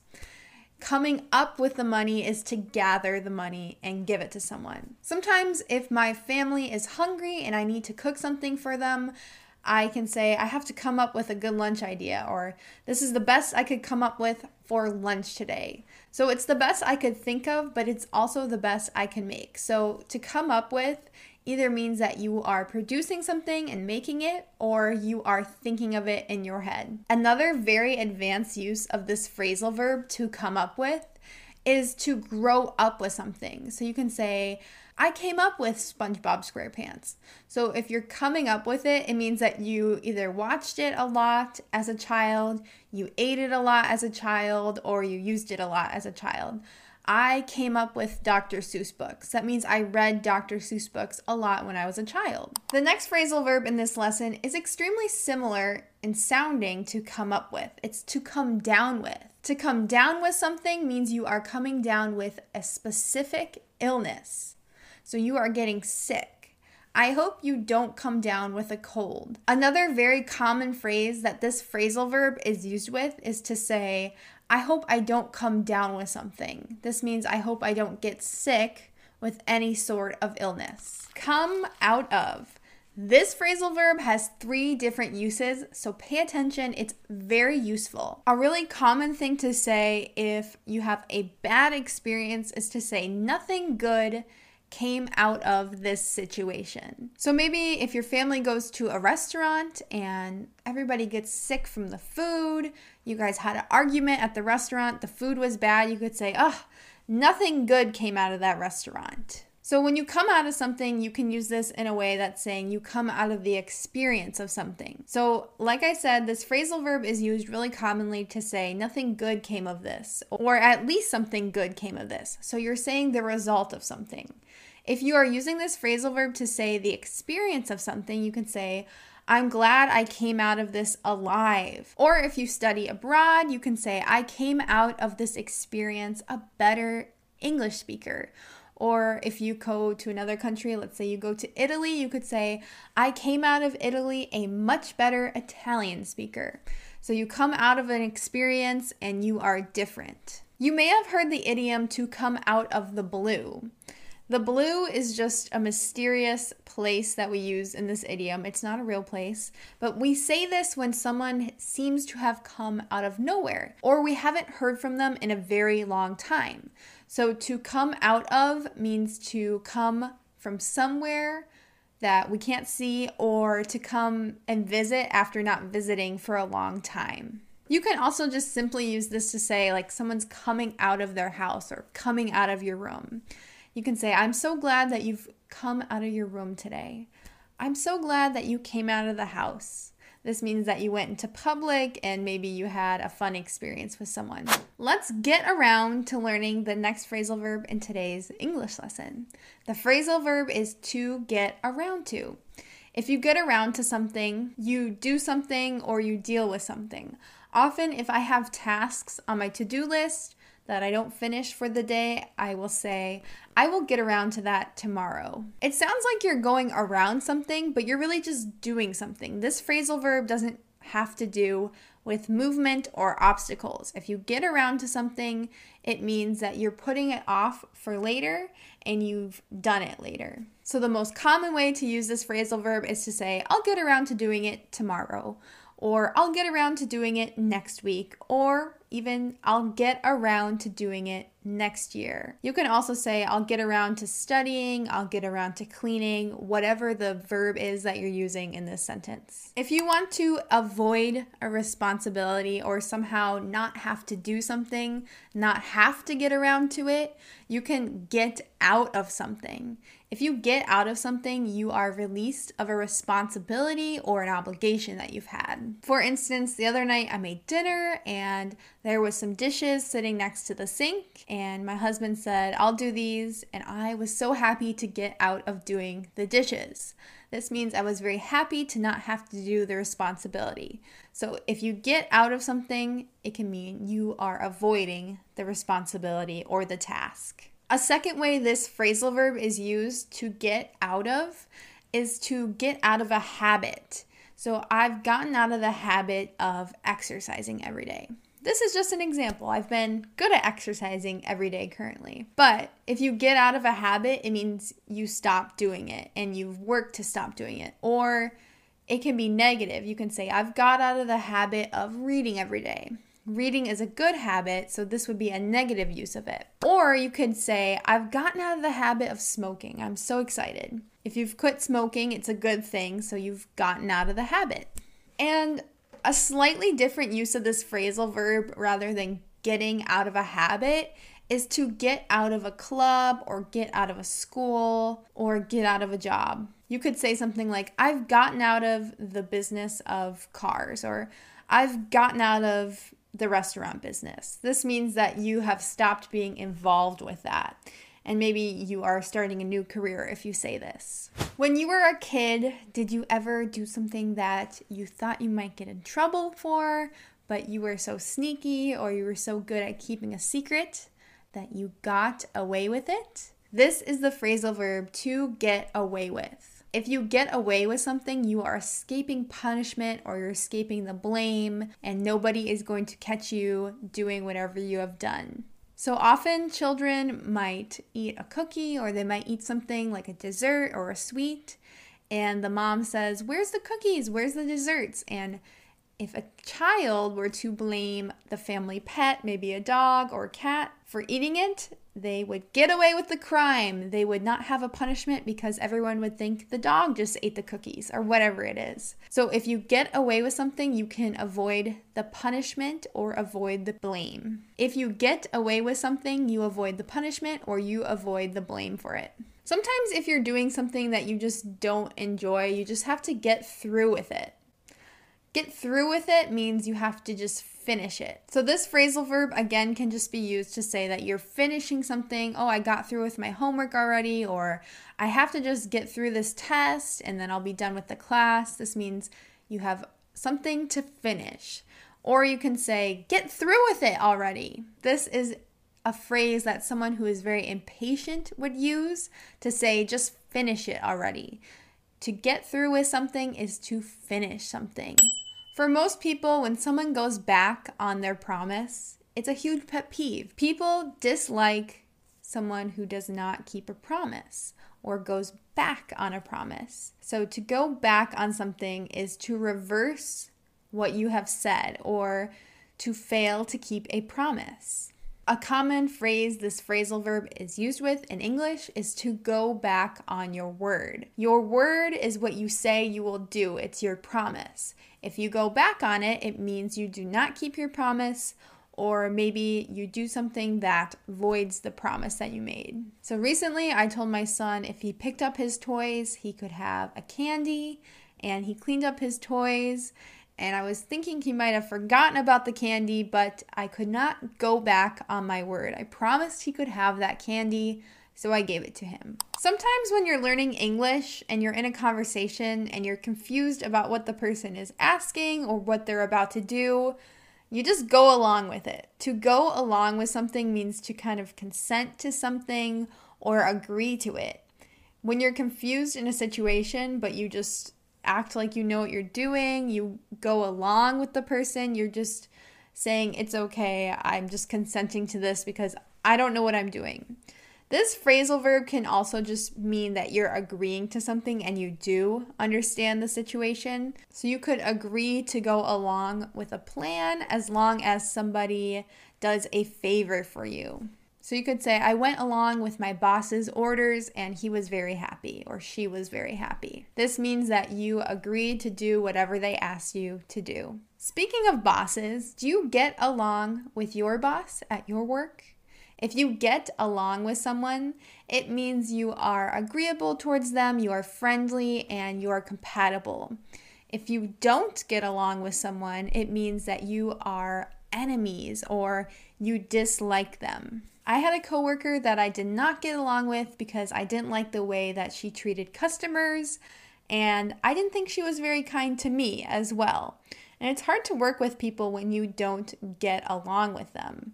However, if you do get along with the people you work with and they're your work friends, it makes the time go very fast and it makes the job very fun and pleasant. Another way we can use get along with is to say that we are going to keep doing something or finish a task. So maybe you are at work and you're taking forever, and let's say you work in a place that sells food. The person who has bought the food might say, can you just get along with it already?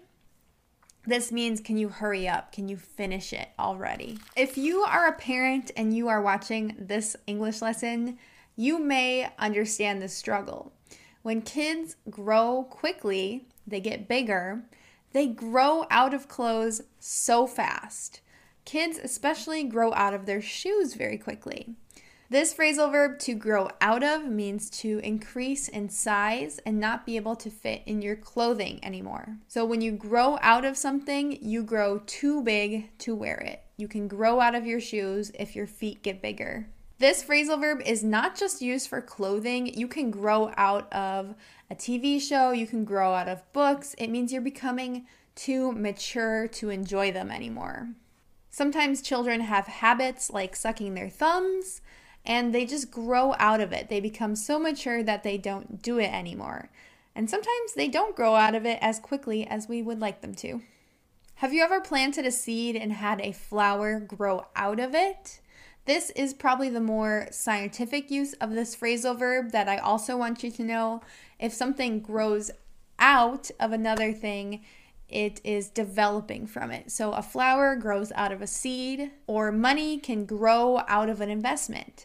If you invest in a company and you make more money, your money has grown out of that investment. I just wanted to point out this use of the phrasal verb as well because it's very advanced, but it is important to know. The opposite of growing out of a shirt or growing out of shoes is to grow into something. If you have clothing or shoes that are too big, then you need to grow into them. You need to get bigger. I often do buy clothing like shirts and pants for my children that are just a little bit too big so that they can grow into them and wear them longer.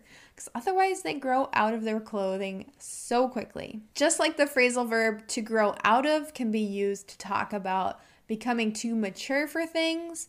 To grow into something, you can be becoming more mature and becoming smarter if you're growing up as a child, and you grow into liking something. A flower grows out of a seed, and a seed grows into a flower.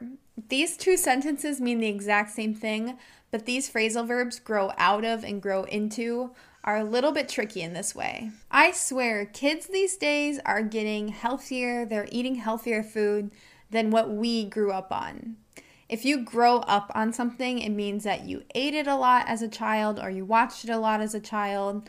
Maybe if you like the show Blue's Clues, you grew up on it. It means that you consumed it a lot as a child and that it influenced your personality or it influenced your development.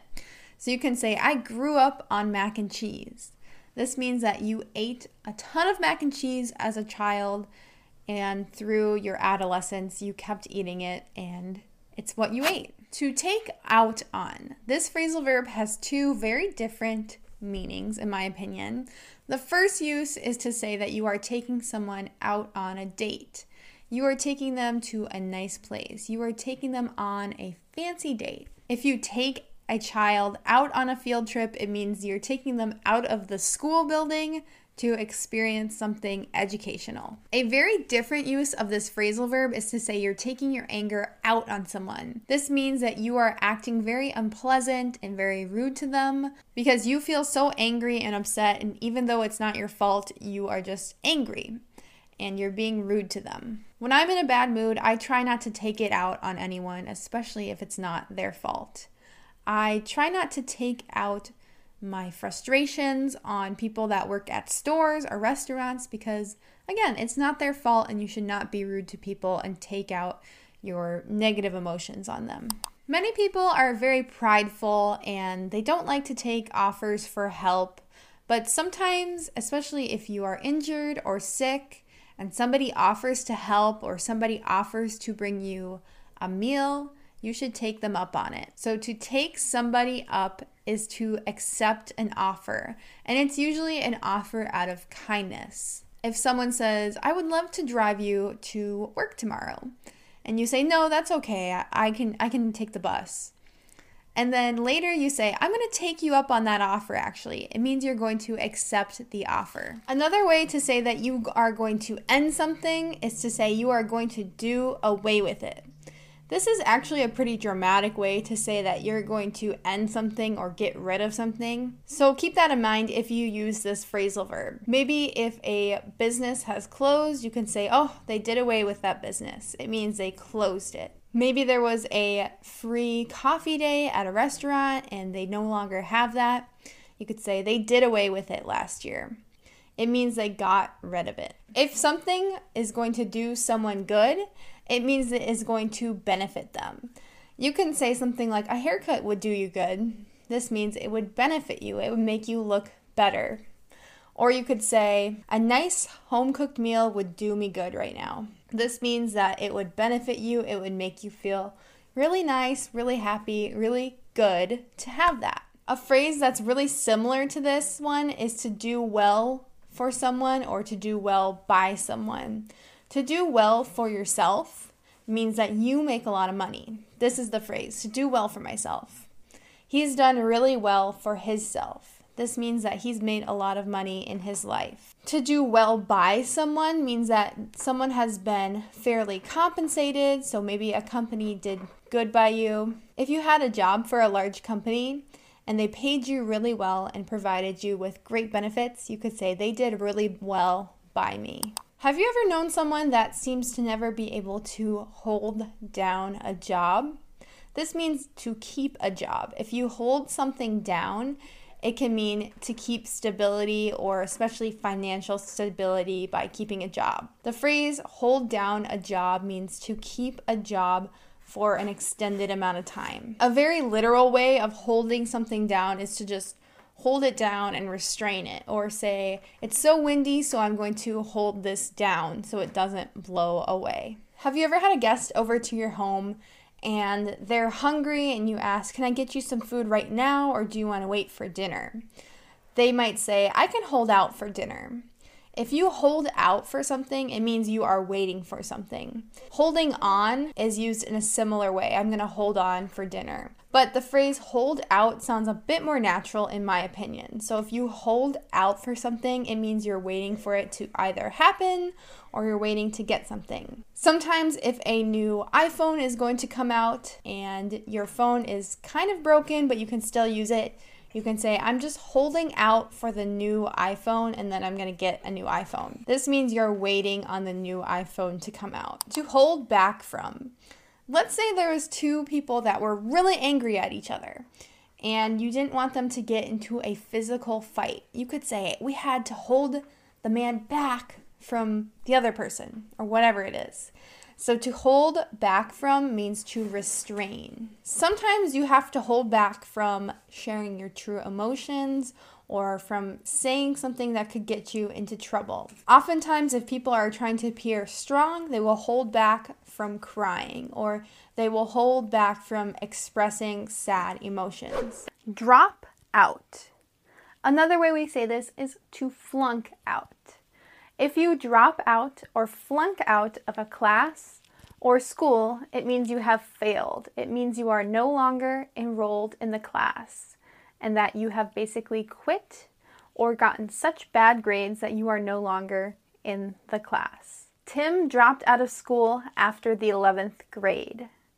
Her grades were so bad that she flunked out before the end of the semester. Fall behind. If you fall behind in a course, it means that you are not on track. You do not have up-to-date assignments, and maybe you haven't learned as quickly as the other members of your class or your course. Sometimes in the United States, children will fall behind so badly in school that they will need to repeat a grade or repeat a year of school.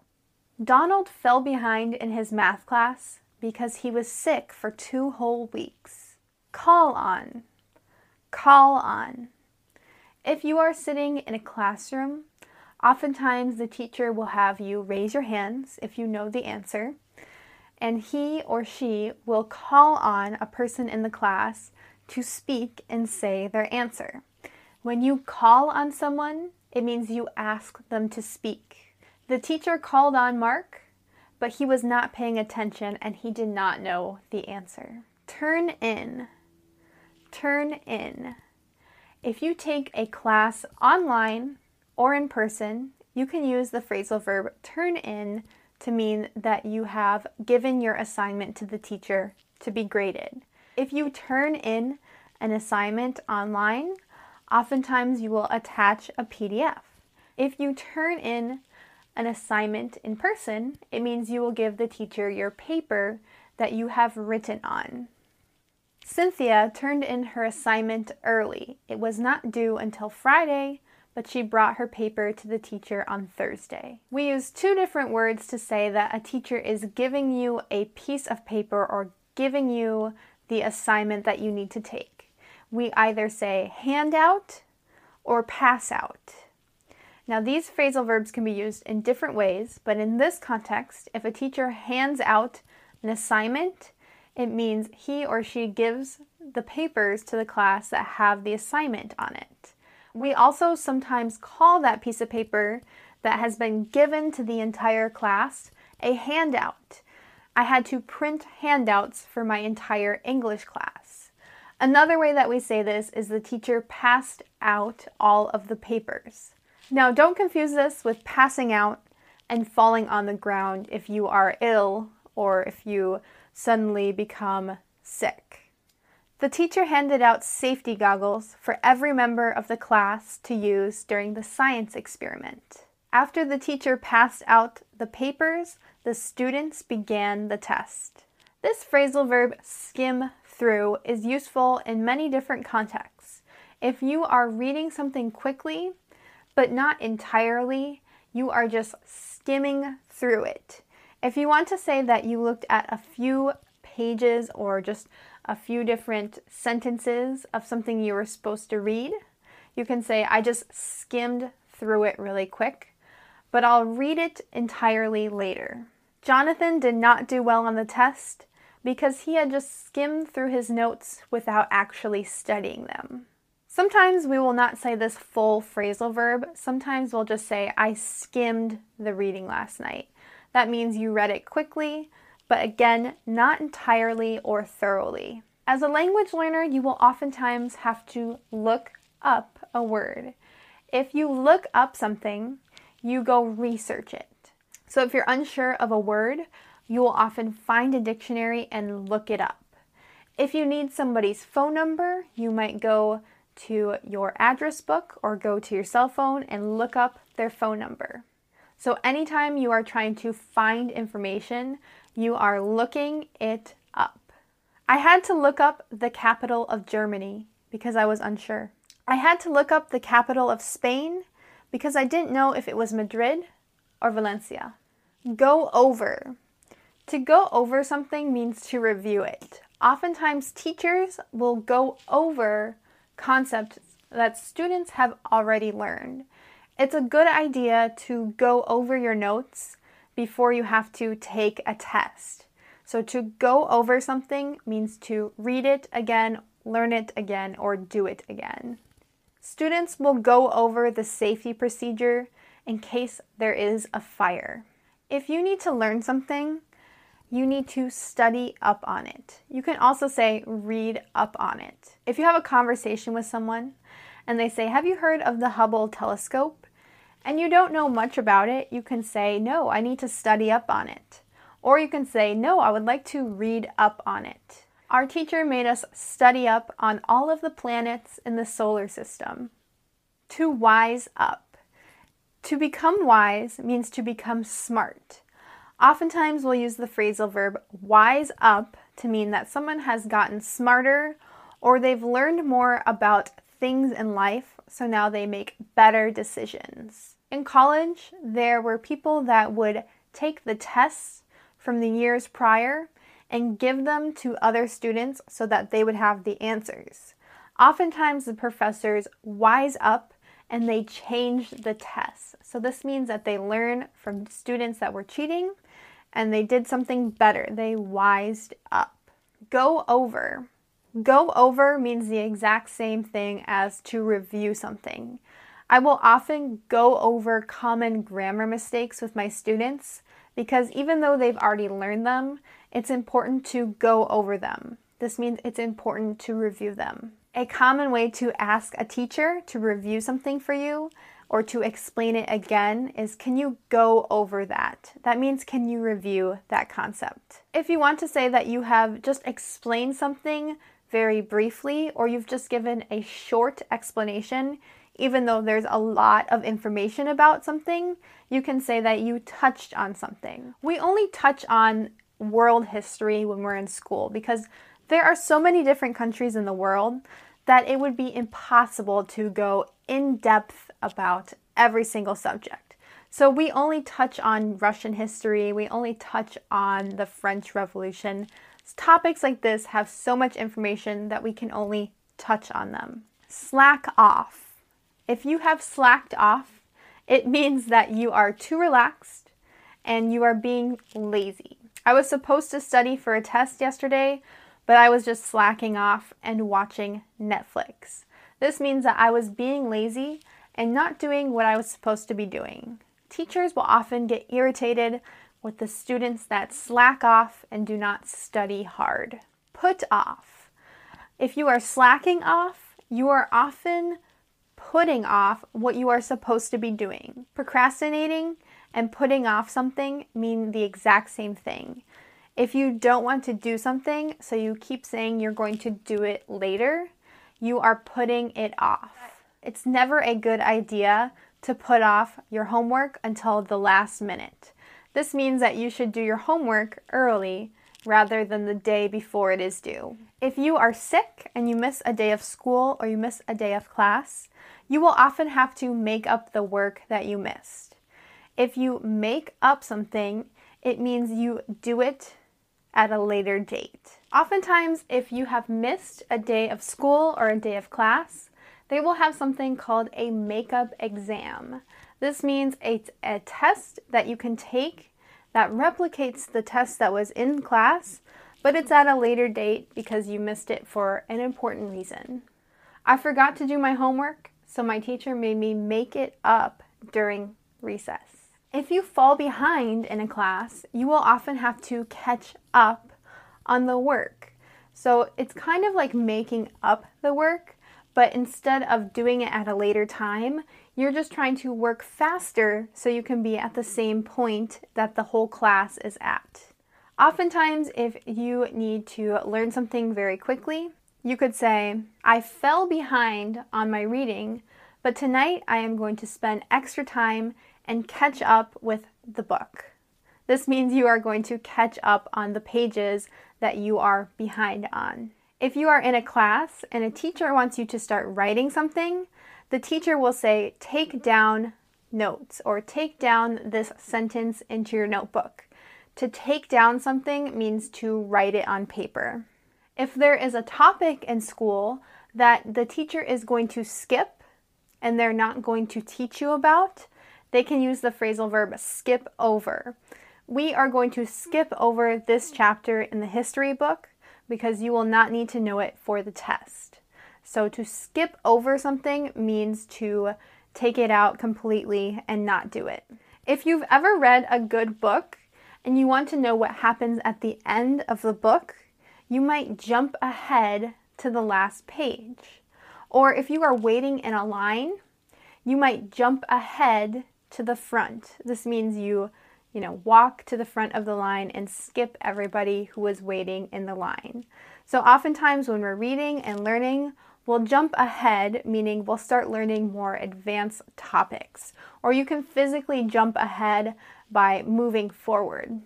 It's important if you go to a class or a school to sign up for extra things. If you sign up for something, it means that you register for the event or the club and you give them your information so that you can be a part of it. When I was in school, I signed up for many different sports within the school.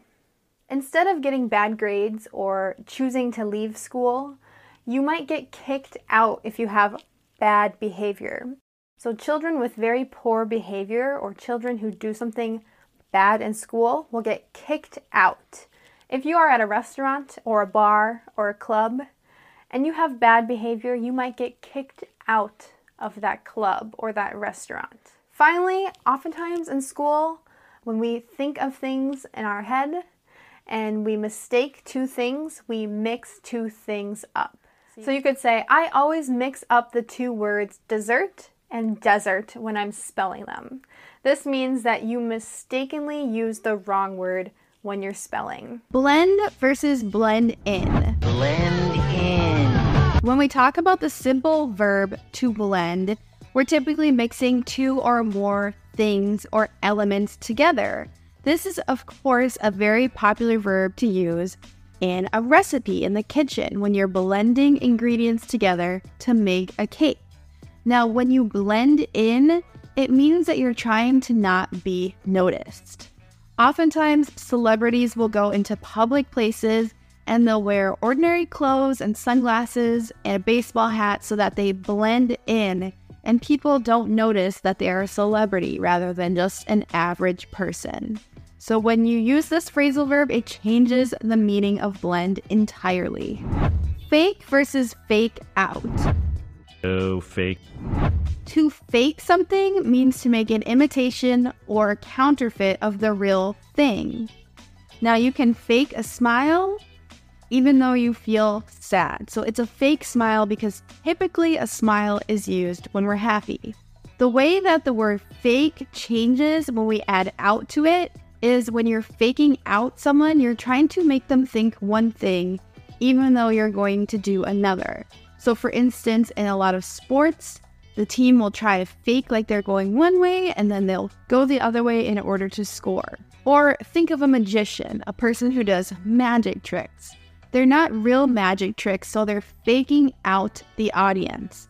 They're faking out the audience by making it look like it's magic even though it's not. So fake and fake out can be pretty similar, but it is very useful to know the phrasal verb fake out, especially in sports or if you're doing something to trick someone into thinking you're doing another thing. Point versus point out. When you point to something, it means you're indicating which direction it is, or if you have a list of things or a group of things, you're pointing to which one in particular. Now, when you point out something, you're drawing a lot of attention to something. So for instance, it's important to point out errors when you are proofreading someone's writing. So typically when we use the verb to point, we're indicating just a direction or a way. But when we say point out, we're usually drawing attention to an error, or you could point out something positive too. Like you could say, even though our soccer team lost the game, I want to point out that everyone on the team had a positive attitude and had fun. So you're pointing out something positive rather than negative. Take versus take out. So when we're speaking of the verb to take something, it usually means you're grabbing something or taking something from another person. When we take out, it's not from another person when we take out something. So let's say we're going to take out the milk from the refrigerator. We're removing the milk from the refrigerator. Now you could say I'm going to take the milk from the refrigerator, but more commonly as a native English speaker, I would say I'm going to take it out if you're removing it from another place. Now, if you are at the grocery store and someone hands you a bag with some milk in it, you can say, oh, I'll take that bag. You're taking it from another person. But when you remove the milk from the bag, you're going to say, I'm going to take out the milk since you're removing it from a different place.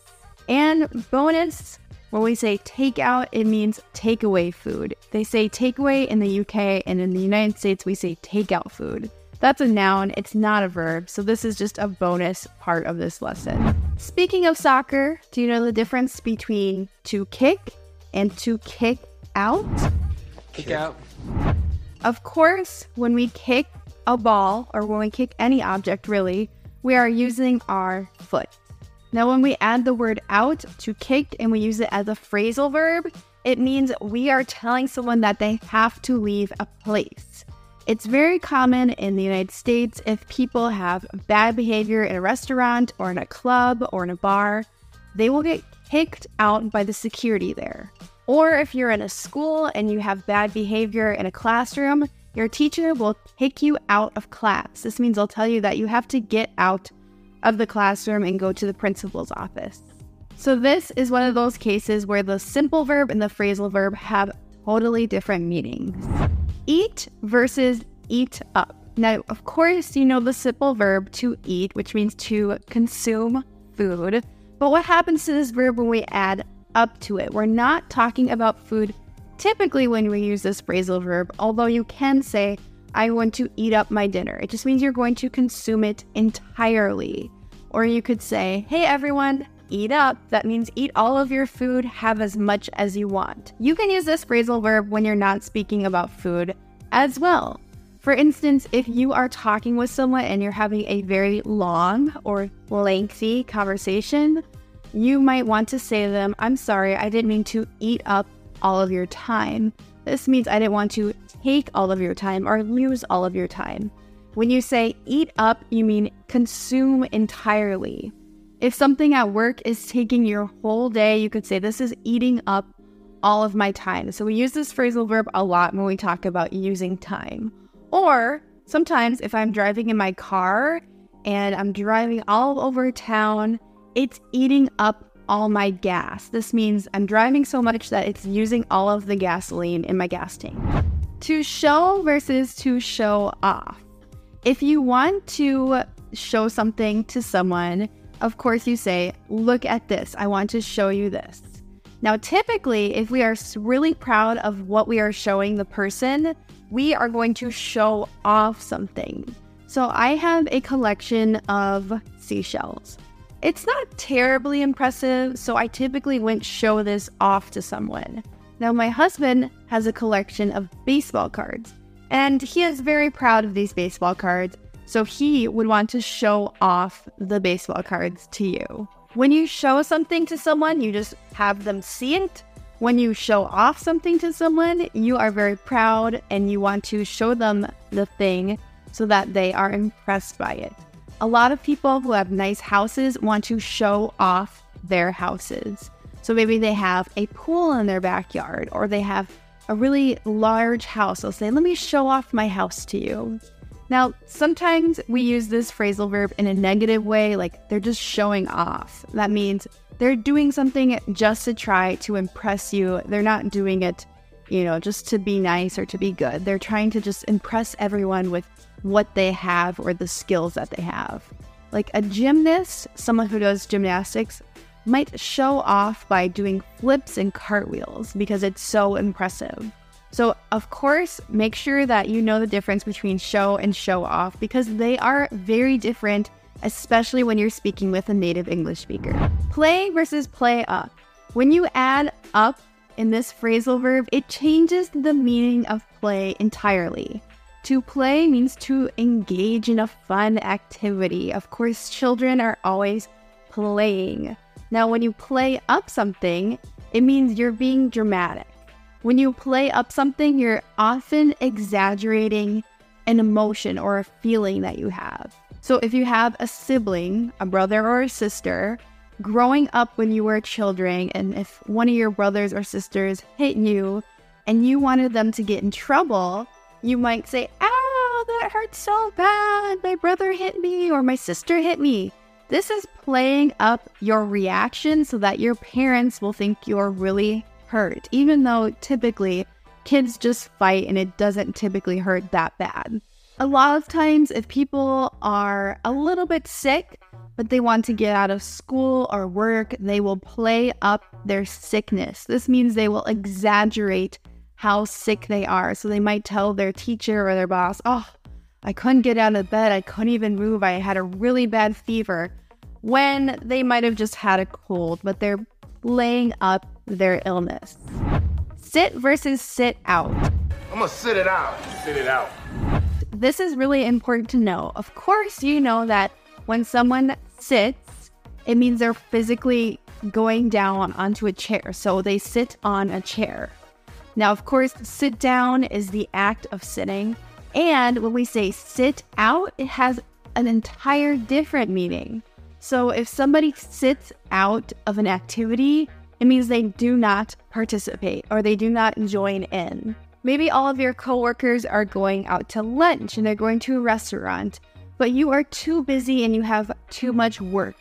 In English, we would say, "Hey, I'm going to sit this one out today." This is a really common phrase that means you are not going to join them. You're going to skip this time. In soccer, if a player gets a red card, they have to sit out of the game. This means they cannot participate in the game. So when you tell someone to sit out, it means they need to go away and they can't participate in the activity anymore. Rip versus rip up. Right! Rip it up, lads! When you rip something, you have a small tear in it. So lots of times, if you have an old piece of clothing, you might accidentally rip your clothing and it's damaged a little bit.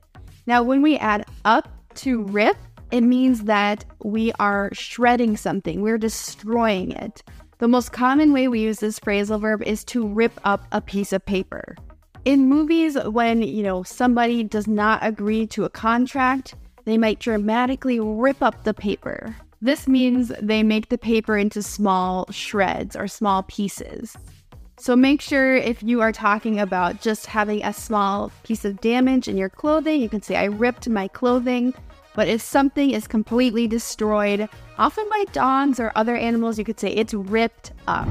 Set versus to set out.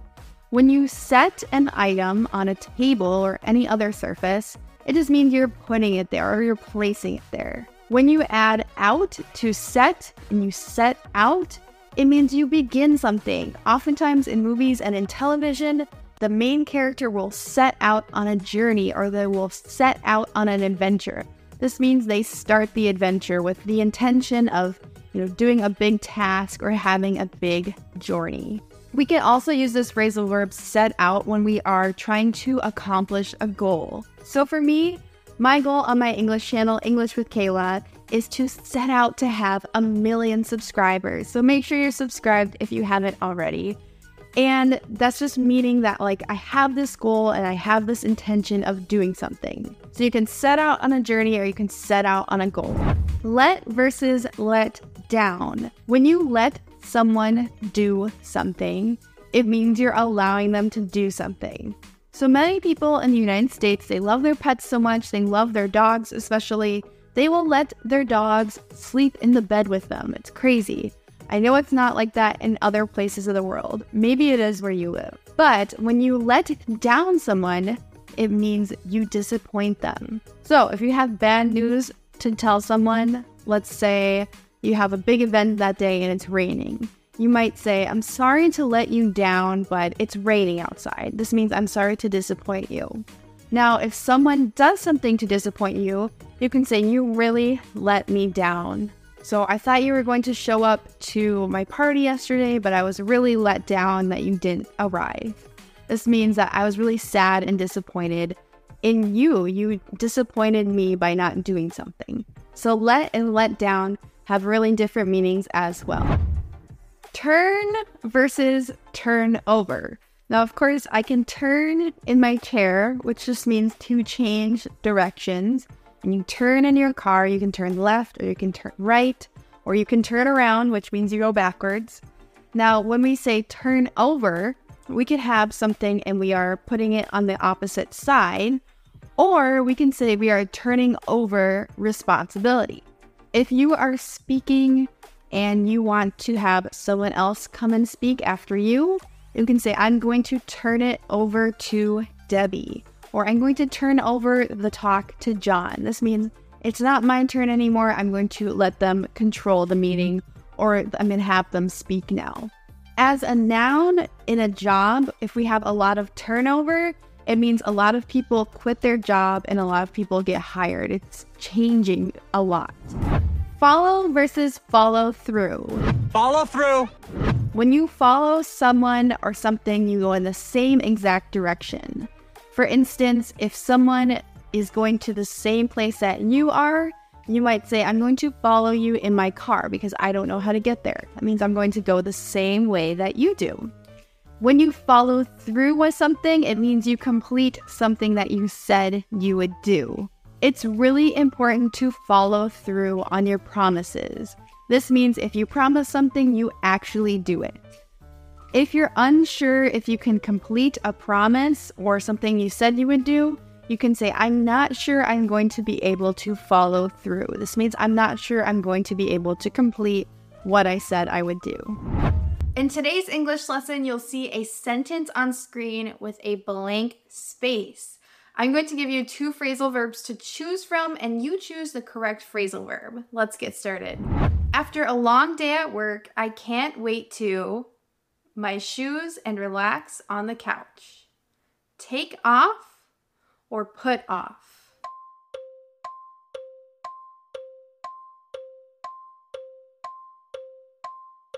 The correct answer in this sentence is take off. When you remove something from your body, like shoes or a shirt or pants, we say take off. Sarah had her meeting due to a sudden emergency. Did Sarah have to call off or send off?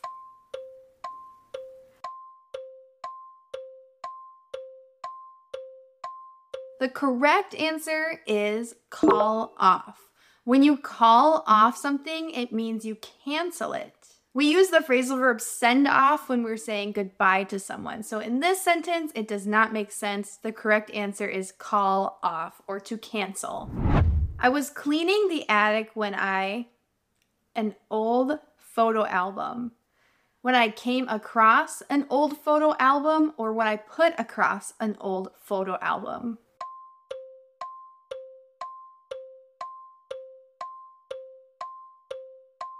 The correct answer is came across. The phrasal verb to come across something means to find it unexpectedly. So if you're cleaning your attic or any other storage area in your house, you might come across some interesting things. That means you might find some things that you didn't know were there. The phrasal verb put across does not exist. I can't think of any case in the English language where I would say put across. Don't when you're in the middle of an important conversation. Don't wander off or don't wander to.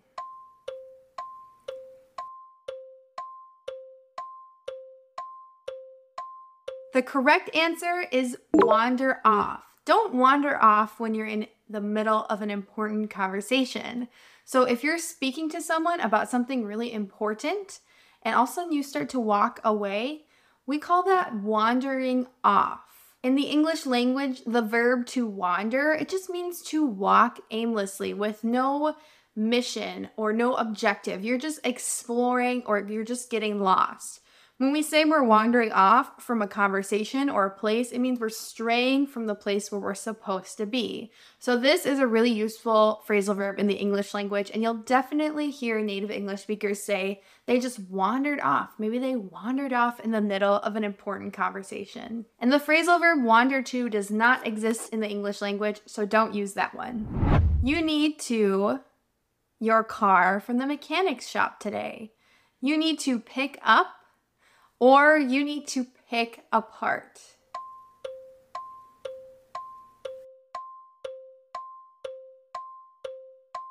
The correct answer is you need to pick up. When we talk about getting something from a store and bringing it home, we say we're picking it up. To pick apart means to literally take pieces from something and take them apart or remove them from something.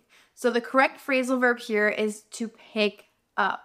If we are going to get the car that we own from the mechanic shop, so the person that fixes our car, and bring it back with us, we are picking it up. Sometimes we say, I can pick you up from work. That means I can drive there and get you in my car and bring you home from work. The old house started to, because of its age and neglect. The old house started to fall off, or the old house started to fall apart.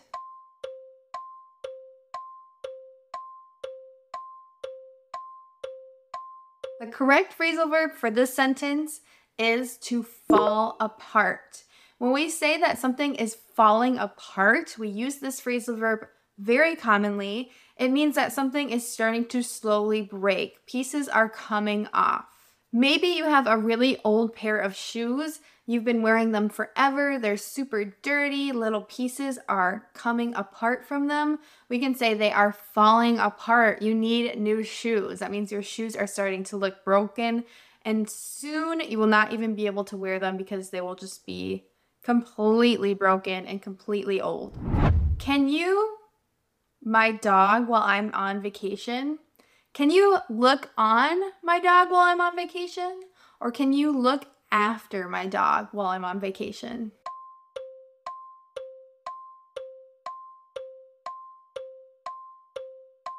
The correct answer is look after. When we say that someone should look after somebody or something like an animal, it means they are taking care of them. They are making sure that they don't get in trouble or damaged or lost or broken. You are just taking care of the thing or the person. If you need to go somewhere, maybe you need to run to the store, you might ask someone to look after your kids. This means like babysitting. And look on is not a phrasal verb in the English language, so do not use this phrasal verb either. We should the details of the project before the presentation. We should go over the details, or we should go forward the details.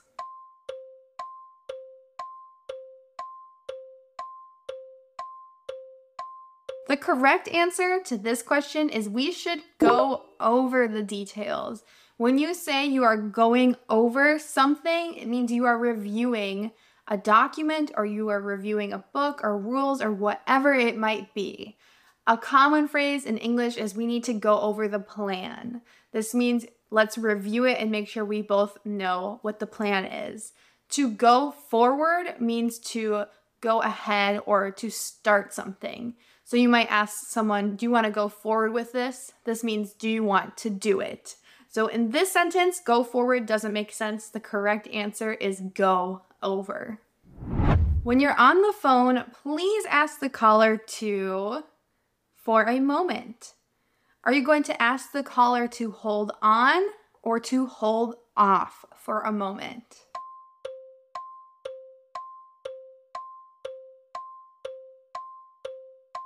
The correct answer is to hold on for a moment. So in English, sometimes when it comes to the telephone, we'll just say, could you hold for a moment? And this means we are going to put them on hold on our telephone. So maybe there'll be some music that plays while they wait on the phone. We need to leave or we need to take a different call. Now, if you're helping someone on the phone and you're going to stay on the phone the whole time, you're not going to put hold music on. You can say, just hold on while I find this for you, or hold on while my computer loads. Whatever it may be, it just means you need them to wait for a moment. Now, the phrasal verb to hold off, it's very, very common as well. In this sentence, it doesn't make sense because when you ask someone to hold off, it means you're telling them to wait to do something. So in this sentence, I'm saying, hold on. That means I'm going to do something and I want you to wait. And to hold off means I want you to wait to do something. So I can see how these two phrasal verbs can be super confusing. Hopefully this example really clarifies the difference between holding on and holding off. Please, your trash in the bin. Don't litter. Please clean up your trash in the bin, or please clean to your trash in the bin.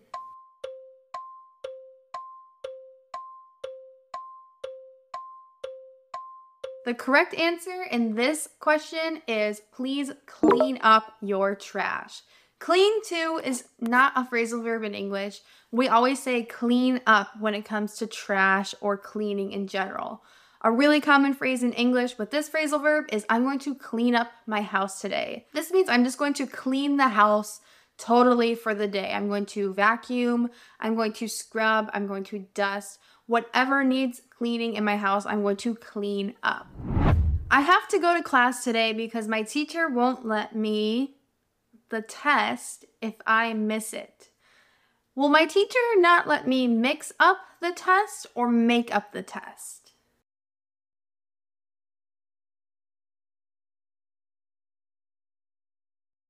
The correct answer is my teacher will not let me make up the test. When someone lets you make up something, they let you redo it or reconcile it. So typically when we miss something, we might say, can I make this up? This means, can I have another opportunity to do the same thing? Or if you make a mistake and you make someone angry, you might ask them, how can I make this up to you? This means, how can I replace this incident with something better? Make up in the English language has a lot of different uses, but when we talk about redoing a test or a quiz or some sort of assignment in school, we call that making it up. That means redoing it. And to mix up something means to confuse it with another thing. If we have something that's really confusing and we do the wrong thing, we might say, oh, I'm sorry, I got mixed up. I have some groceries on my way home from work. I have to pick up some groceries, or I have to pick out some groceries.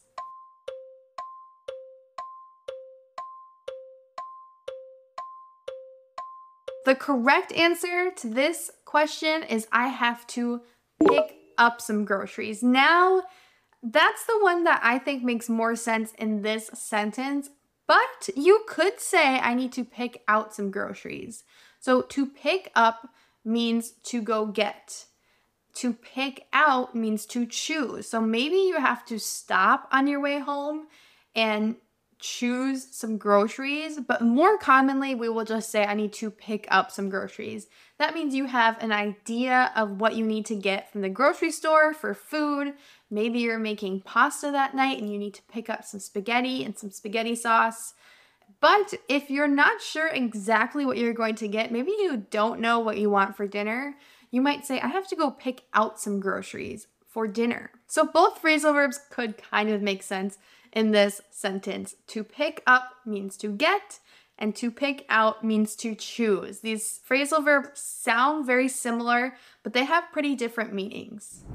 The rain forced us to our picnic. The rain forced us to put off our picnic, or the rain forced us to put on our picnic.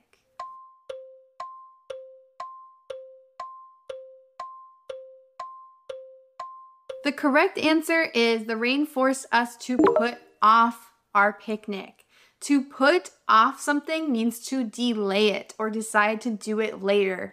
So if it is raining, you would not want to have a picnic or a meal outside.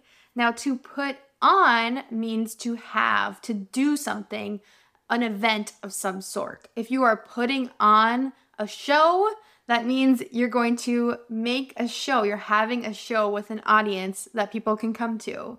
Sometimes we say, I'm going to put on a party for Saturday night. This means I'm having a party for Saturday night.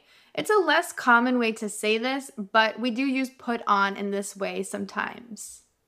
But the correct answer in this sentence is we're going to put off the picnic because we have to do it later. We're going to cancel it, but we're going to do it later. I always, when I have an important meeting for work, I always dress up for the important meeting, or I always dress down for the important meeting.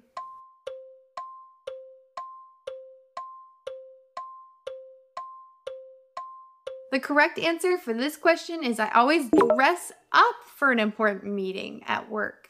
To dress up means to dress better than normal, to try to look nice, or as I like to say, fancy. To dress down actually means to dress more casually. In the United States, casual Fridays are pretty common in the workplace. That means on Fridays, everyone who works in a certain office doesn't dress up like they normally do. They can dress down and wear jeans and sweatshirts and t-shirts and casual clothes like that. So to dress up means to dress better, and to dress down means to dress more casually. We need a plan to solve this problem. We need to make for a plan, or we need to make up a plan.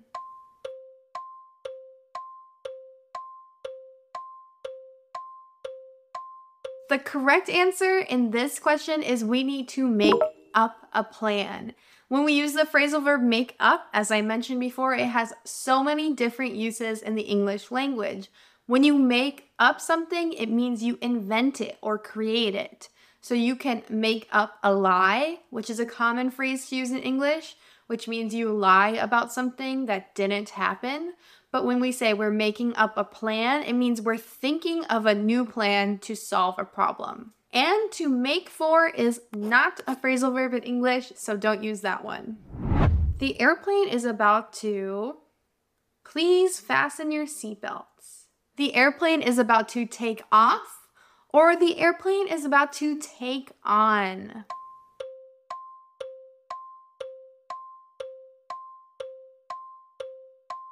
The correct answer for this sentence is the airplane is about to take off. We use this phrasal verb take off when it comes to airplanes to mean it's going to start to fly. When we also want to say that something is going to start doing well or become popular, we say it's going to take off. Right now, I really noticed that Reebok shoes are starting to take off. That means a lot of people are wearing them and they're becoming really popular. To take on has a completely different meaning than to take off in this sentence. When we take on something, it means we are willing to accept responsibility. So you can take on a job or you can take on a task. And this means you're going to start to do it. You're willing to do the work. The couple decided to, after being together for 10 years, the couple decided to break down, or the couple decided to break up.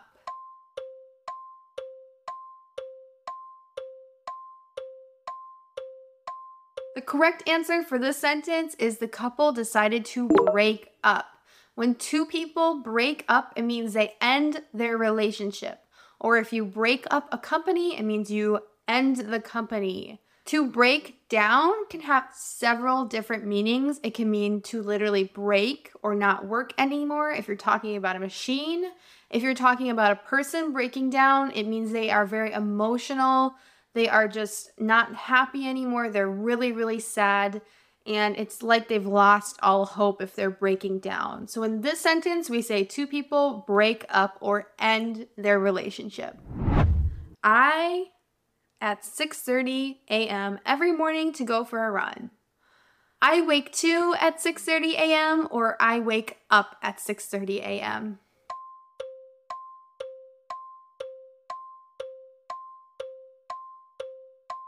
The correct answer for this sentence is I wake up at 6:30 a.m. to go for a run. I do wake up quite early, but right now I don't go for a run in the morning.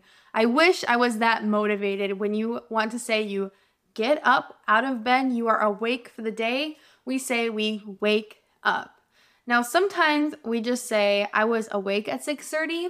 That might mean we're just in bed and we are awake, but typically in English we use wake up to mean that we get out of bed and start our day. We do not use the phrasal verb wake to in English. It is incorrect. We should, these old toys, they're no longer needed. We should throw out these old toys, or we should throw on these new toys.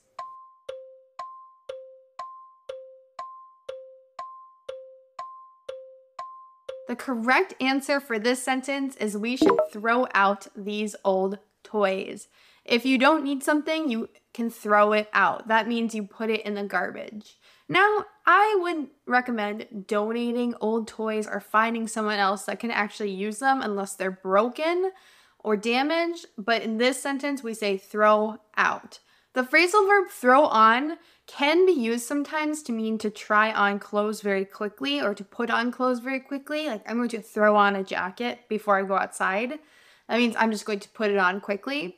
But in this sentence, to throw on toys does not make sense at all. I can't believe we need to buy more. I can't believe we ran over coffee, or I can't believe we ran out of coffee.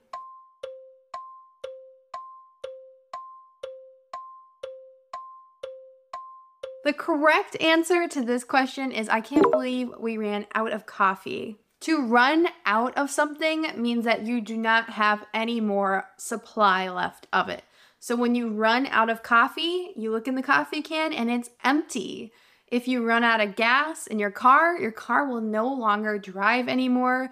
The fuel tank is empty. Now, when we say run over, it does not make sense in this sentence at all, because when we say run over in English, it means we go over something with either our car or we run over it with our feet. So you do not want to run over a deer because it's so dangerous. And obviously it's very sad to kill a deer too, but it does happen quite frequently here in the United States because we have so many deer on the road.